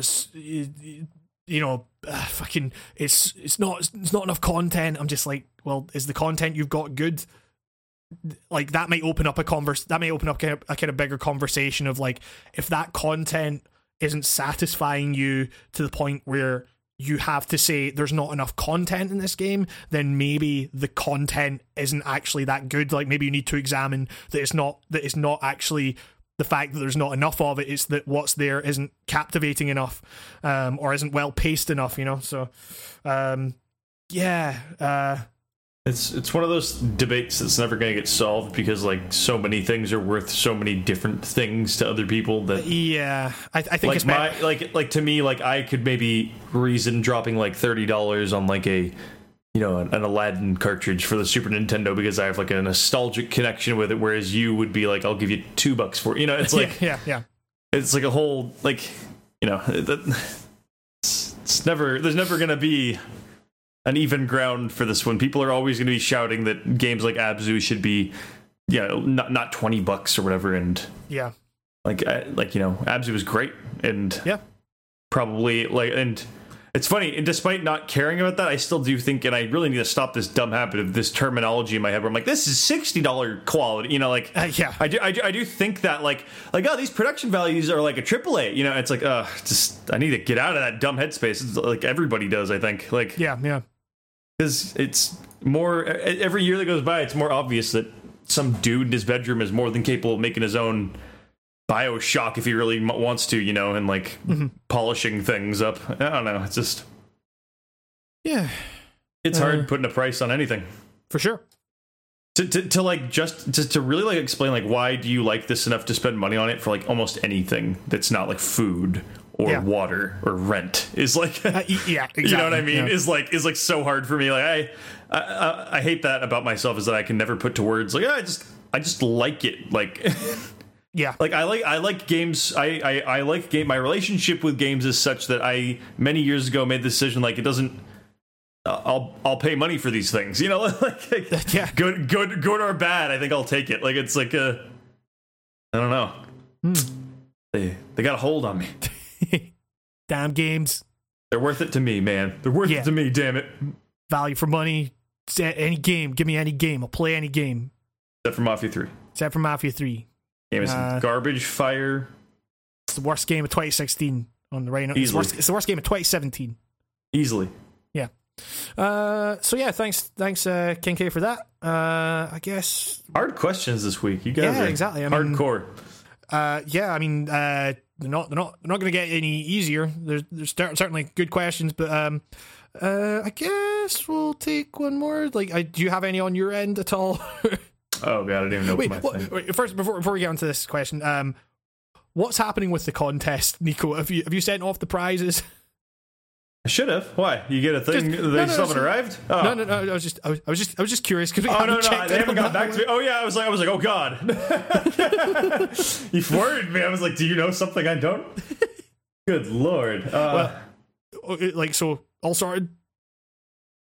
They should be gone. I mean, I hope they're there. Arv, let us know. I waved goodbye to them a few days ago. Well, yeah, okay. We'll maybe do another contest next week. In fact, we'll do some. Wait, I don't know if I have. I recently shoved I repackaged a bunch of things, but I don't know if I have anything out. Well, Nico, we will find some stuff when I'm there, and I will judge what is to be given away. Okay. Hey, we're giving away Nico's PC. It's a really good deal. Hey, anybody want a couch? I'm getting rid of my couch. I am. Is this you're getting rid of the couch that I'm going to be sleeping on? No, we're going to get a new couch for you. Jeez. Oh baby, I'm so excited. Not for you. We've been meaning to get a new one for a while, and it just seemed like now was the time. Oh, great. I'm so happy. I'm going to you're gracing me. You're gracing my presence with new furniture, new fabric to send me your dimensions so I can fit it to you. So okay, cool. Yeah. Dimensions, big boy. Big boy. So yeah, we'll take one more question. This is one from last week. This one comes from Pope Owned on Twitter. Pope owned, and we are going to go with which games take advantage of the medium the most. This one's interesting for me because like I feel like one of the better ones for this came out very recently. It's a game called Nier Automata. I made a video on why that could literally only work as a video game. It's interesting because, you know, like I mentioned in that video, like some of my favorite games from this, like, you know, Yakuza 0 is one of my favorite games from this year, like up there. And that game could be told as like a visual novel. Like a game is kind of a visual novel at points. So like you could imagine that as another piece of media, like it working within another art form. Like you could make that a movie or a TV show. Or like it might not, you know, it might not work in the same way. Like it might be shit, but you could imagine that story being told in that way. Like Nier Automata is a game that like tells its story through the buttons you push. It's and you know, Yoko Taro has said that, you know, he wants to make a game. He wanted to make a game that, like, no matter how much of the game you watched someone play through, you would not get the same, you would not get the same kind of emotional resonance, unless you were actually playing it. Because, you know, without spoiling anything, that ending, you know, is totally down to like systems level on, you know, in terms of like save data and fucking shit like that. It's like that's something you can only tell through a game. And yeah, I don't know. I think that Nier Automata is actually up there as like one of the better ones to use the medium for that purpose. I mean, there are things like, you know, Spec Ops: The Line, which is really interesting in that regard. Because that is, like, I've said it before, I really like how in that game, the good ending, as envisioned by the writer, is you having enough, putting the controller down and walking away. Like, because, you know, it's like recognizing your complicity in that, in that situation and saying, I don't want to do this anymore. Like that's a really interesting way to use the medium. But, you know, you could make the argument there that it's trying to make a point about the thing that you're doing, whilst also very, like, you know, the whole point is that it's telling you that you need to do this. Like, you know, I don't know if that could be seen as manipulative or, you know, hypocritical or whatever. But I don't know. I still really like that game. I'm actually planning on doing a video for that. So, yeah. Aside from that, I don't know. It's really difficult because there are so many games that really just kind of like rest on fucking, you know, like cinematic storytelling techniques and stuff. Like, I really feel that the games that use the medium to its full potential are the ones that like tell the stories, you know, if not entirely, at least partially through the ways in which you interact with them. So yeah, I mean, like, you know, you got like Metal Gear Solid 2 and stuff is like a good example of that. I was just gonna say Metal Gear Solid 1 through 3, like, in their own little ways, they just, only video games can do what those games do. Like, down to like literally using hardware, the actual hardware you're playing them on in goofy ways to, like, there's nothing like that. Like, I mean, it's, you know, it's like the battle with the end is like that is a, you know, that's a you know, you are using the console itself. I mean, like, if you're tackling it in a certain way, you're using the console itself as a weapon. Those are the best games, I think, is the ones that kind of almost instigate or kind of simulate a kind of weird relationship where like you can outweight the end. You know, like all of a sudden you have this like kind of relationship with your PS2. All of a sudden, like, you know, if you were to be someone who actually gave it a week or whatever, like you'd be, it adds this dimension. All of a sudden, you playing this video game, like now you're just like outweighting the machine or something. You know, it's yeah, for sure. There's the movies and books, they can't do that. Like it's they're shit. They're shit. No, like, you know, when you talk, it's very easy when having this discussion to kind of fall into the legitimacy conversation. You know, games are art, and it's like, you know, well, if you want to get super broad with it too, you could even say like almost every collectathon game, like somehow that makes a menial task that's, if you were doing that in real life, you'd fucking hate it, but yet in the context of a video game, it's all of a sudden fun. You know, it's stuff like that is always weird. I always think about that, and that's when it gets a little bit too real for me, and I have to stop playing the game. Is when the self-realization of what I'm doing is like simulating wasting time, and it's like, oh fuck, like, yeah. I mean, it's, like, what other than video games can give you that kind of sobering thought? Yeah, for sure. I mean, I don't know. Like there are books that do that kind of thing really well. Books. One of those. They don't even move.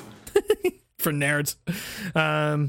Yeah, I like that's kind of the danger, I think, with this conversation, is like trying to, you know, overly defensively suggest that games are somehow better than books or film. Like, I'm not interested in having that conversation. That's just different. Yeah, exactly. You know, like, yeah, like the way books mess with things like typography is kind of similar to the ways in which, you know, Nier Automata, for example, messes with controls and stuff, like, and UI and everything. Like, that's kind of why I started the channel, because I was noticing this stuff, like, you know, the nature of authorship over a text. And by text, I don't just mean like a book. I mean any art that you consume or analyze or whatever.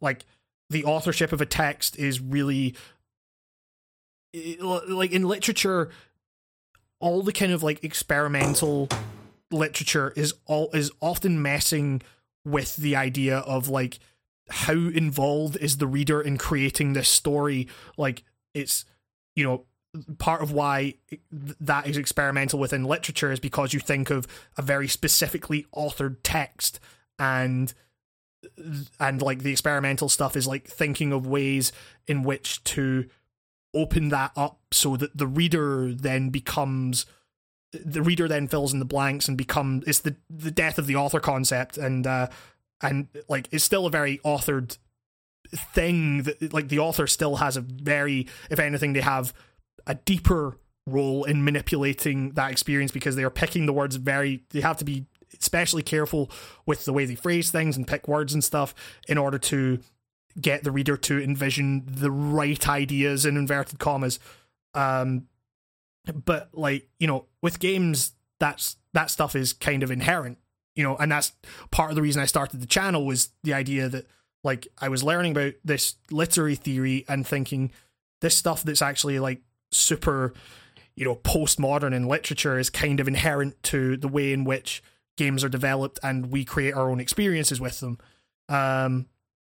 So like, you know, those are the types of games, the games that kind of play into that are the types of games that I think use the medium the best. So yeah, I don't know. That's kind of all I really have to say about that. But these are some fucking gnarly level questions you guys have. Like, I enjoy this very much. Yeah, these are great. This is just like these are like highbrow questions. Yeah, exactly. You know what I mean? Like, yeah, this is almost like rating on games or something. It's nutty. Yeah. So, but yeah, I guess that's going to do it for questions this week. If you have any questions, like I say, message them to us on Twitter, or send them to hamish@writingongames.co.uk or nico@writingongames.co.uk. And I guess with that, I think that's going to do it for the podcast. Yeah, so I guess, you know, thank you everyone very much for listening. You mean a lot to us. And like, I'm going to get off after this and email some people about E3 and get us some appointments with the Bandai Namco's. And yeah, Nico, where are the videos? They are on the internet under a fake name, and there you go. Happy hunting. Nico, I will. I will try and find those videos now that you said that. Look, here's how you're gonna get the videos, right? You come to my private island. I will release you out into the wild. We're gonna play a little game. Okay. The most dangerous game. You do realize when I'm over there, I'm gonna see those videos. Not if I eat my hard drive, you won't. I'm gonna see those videos. I'm gonna help you, Nico. When I'm physically in that space, like, I'm stronger than you, Nico. Yeah, but I'm taller. I can lift you up and put you on a high shelf, and you can't get down. Just sitting up there like, wait, show me the videos. You'll be like, fuck you, Nico. This is too high of a jump. I'll break my ankle if I jump this. So I have to stay. Get me a ladder, damn you. And I'll say, ha, never again, my friend. And Nico, then I will run away. I'll fucking put you in a headlock and get you to show me those fucking videos. How are you going to put me in a headlock when you're all the way up on top of my highest shelf? Oh, God. Well, that's been the Writing on Games cast. Like I say, I'll have a new video out end of this week. Well, I mean, end of this weekend. And yeah, we will be back next week. Thank you for listening. Thank you for all 50,000 of you. I know 50,000 people don't listen to this podcast, but here they do. Yep. I told them. But yeah, thank you to everyone who has subscribed. Thank you. Like, also, again, we don't do this very often, but like, if you leave a review on iTunes and a rating or whatever, if you like the podcast, it helps us get out there and stuff like that. It all helps. It all helps. And yeah. Thank you very much for listening. This has been the Writing on Games cast. This is Hamish Black and Nico Blakely signing off, and we will see you next week. Oh, man.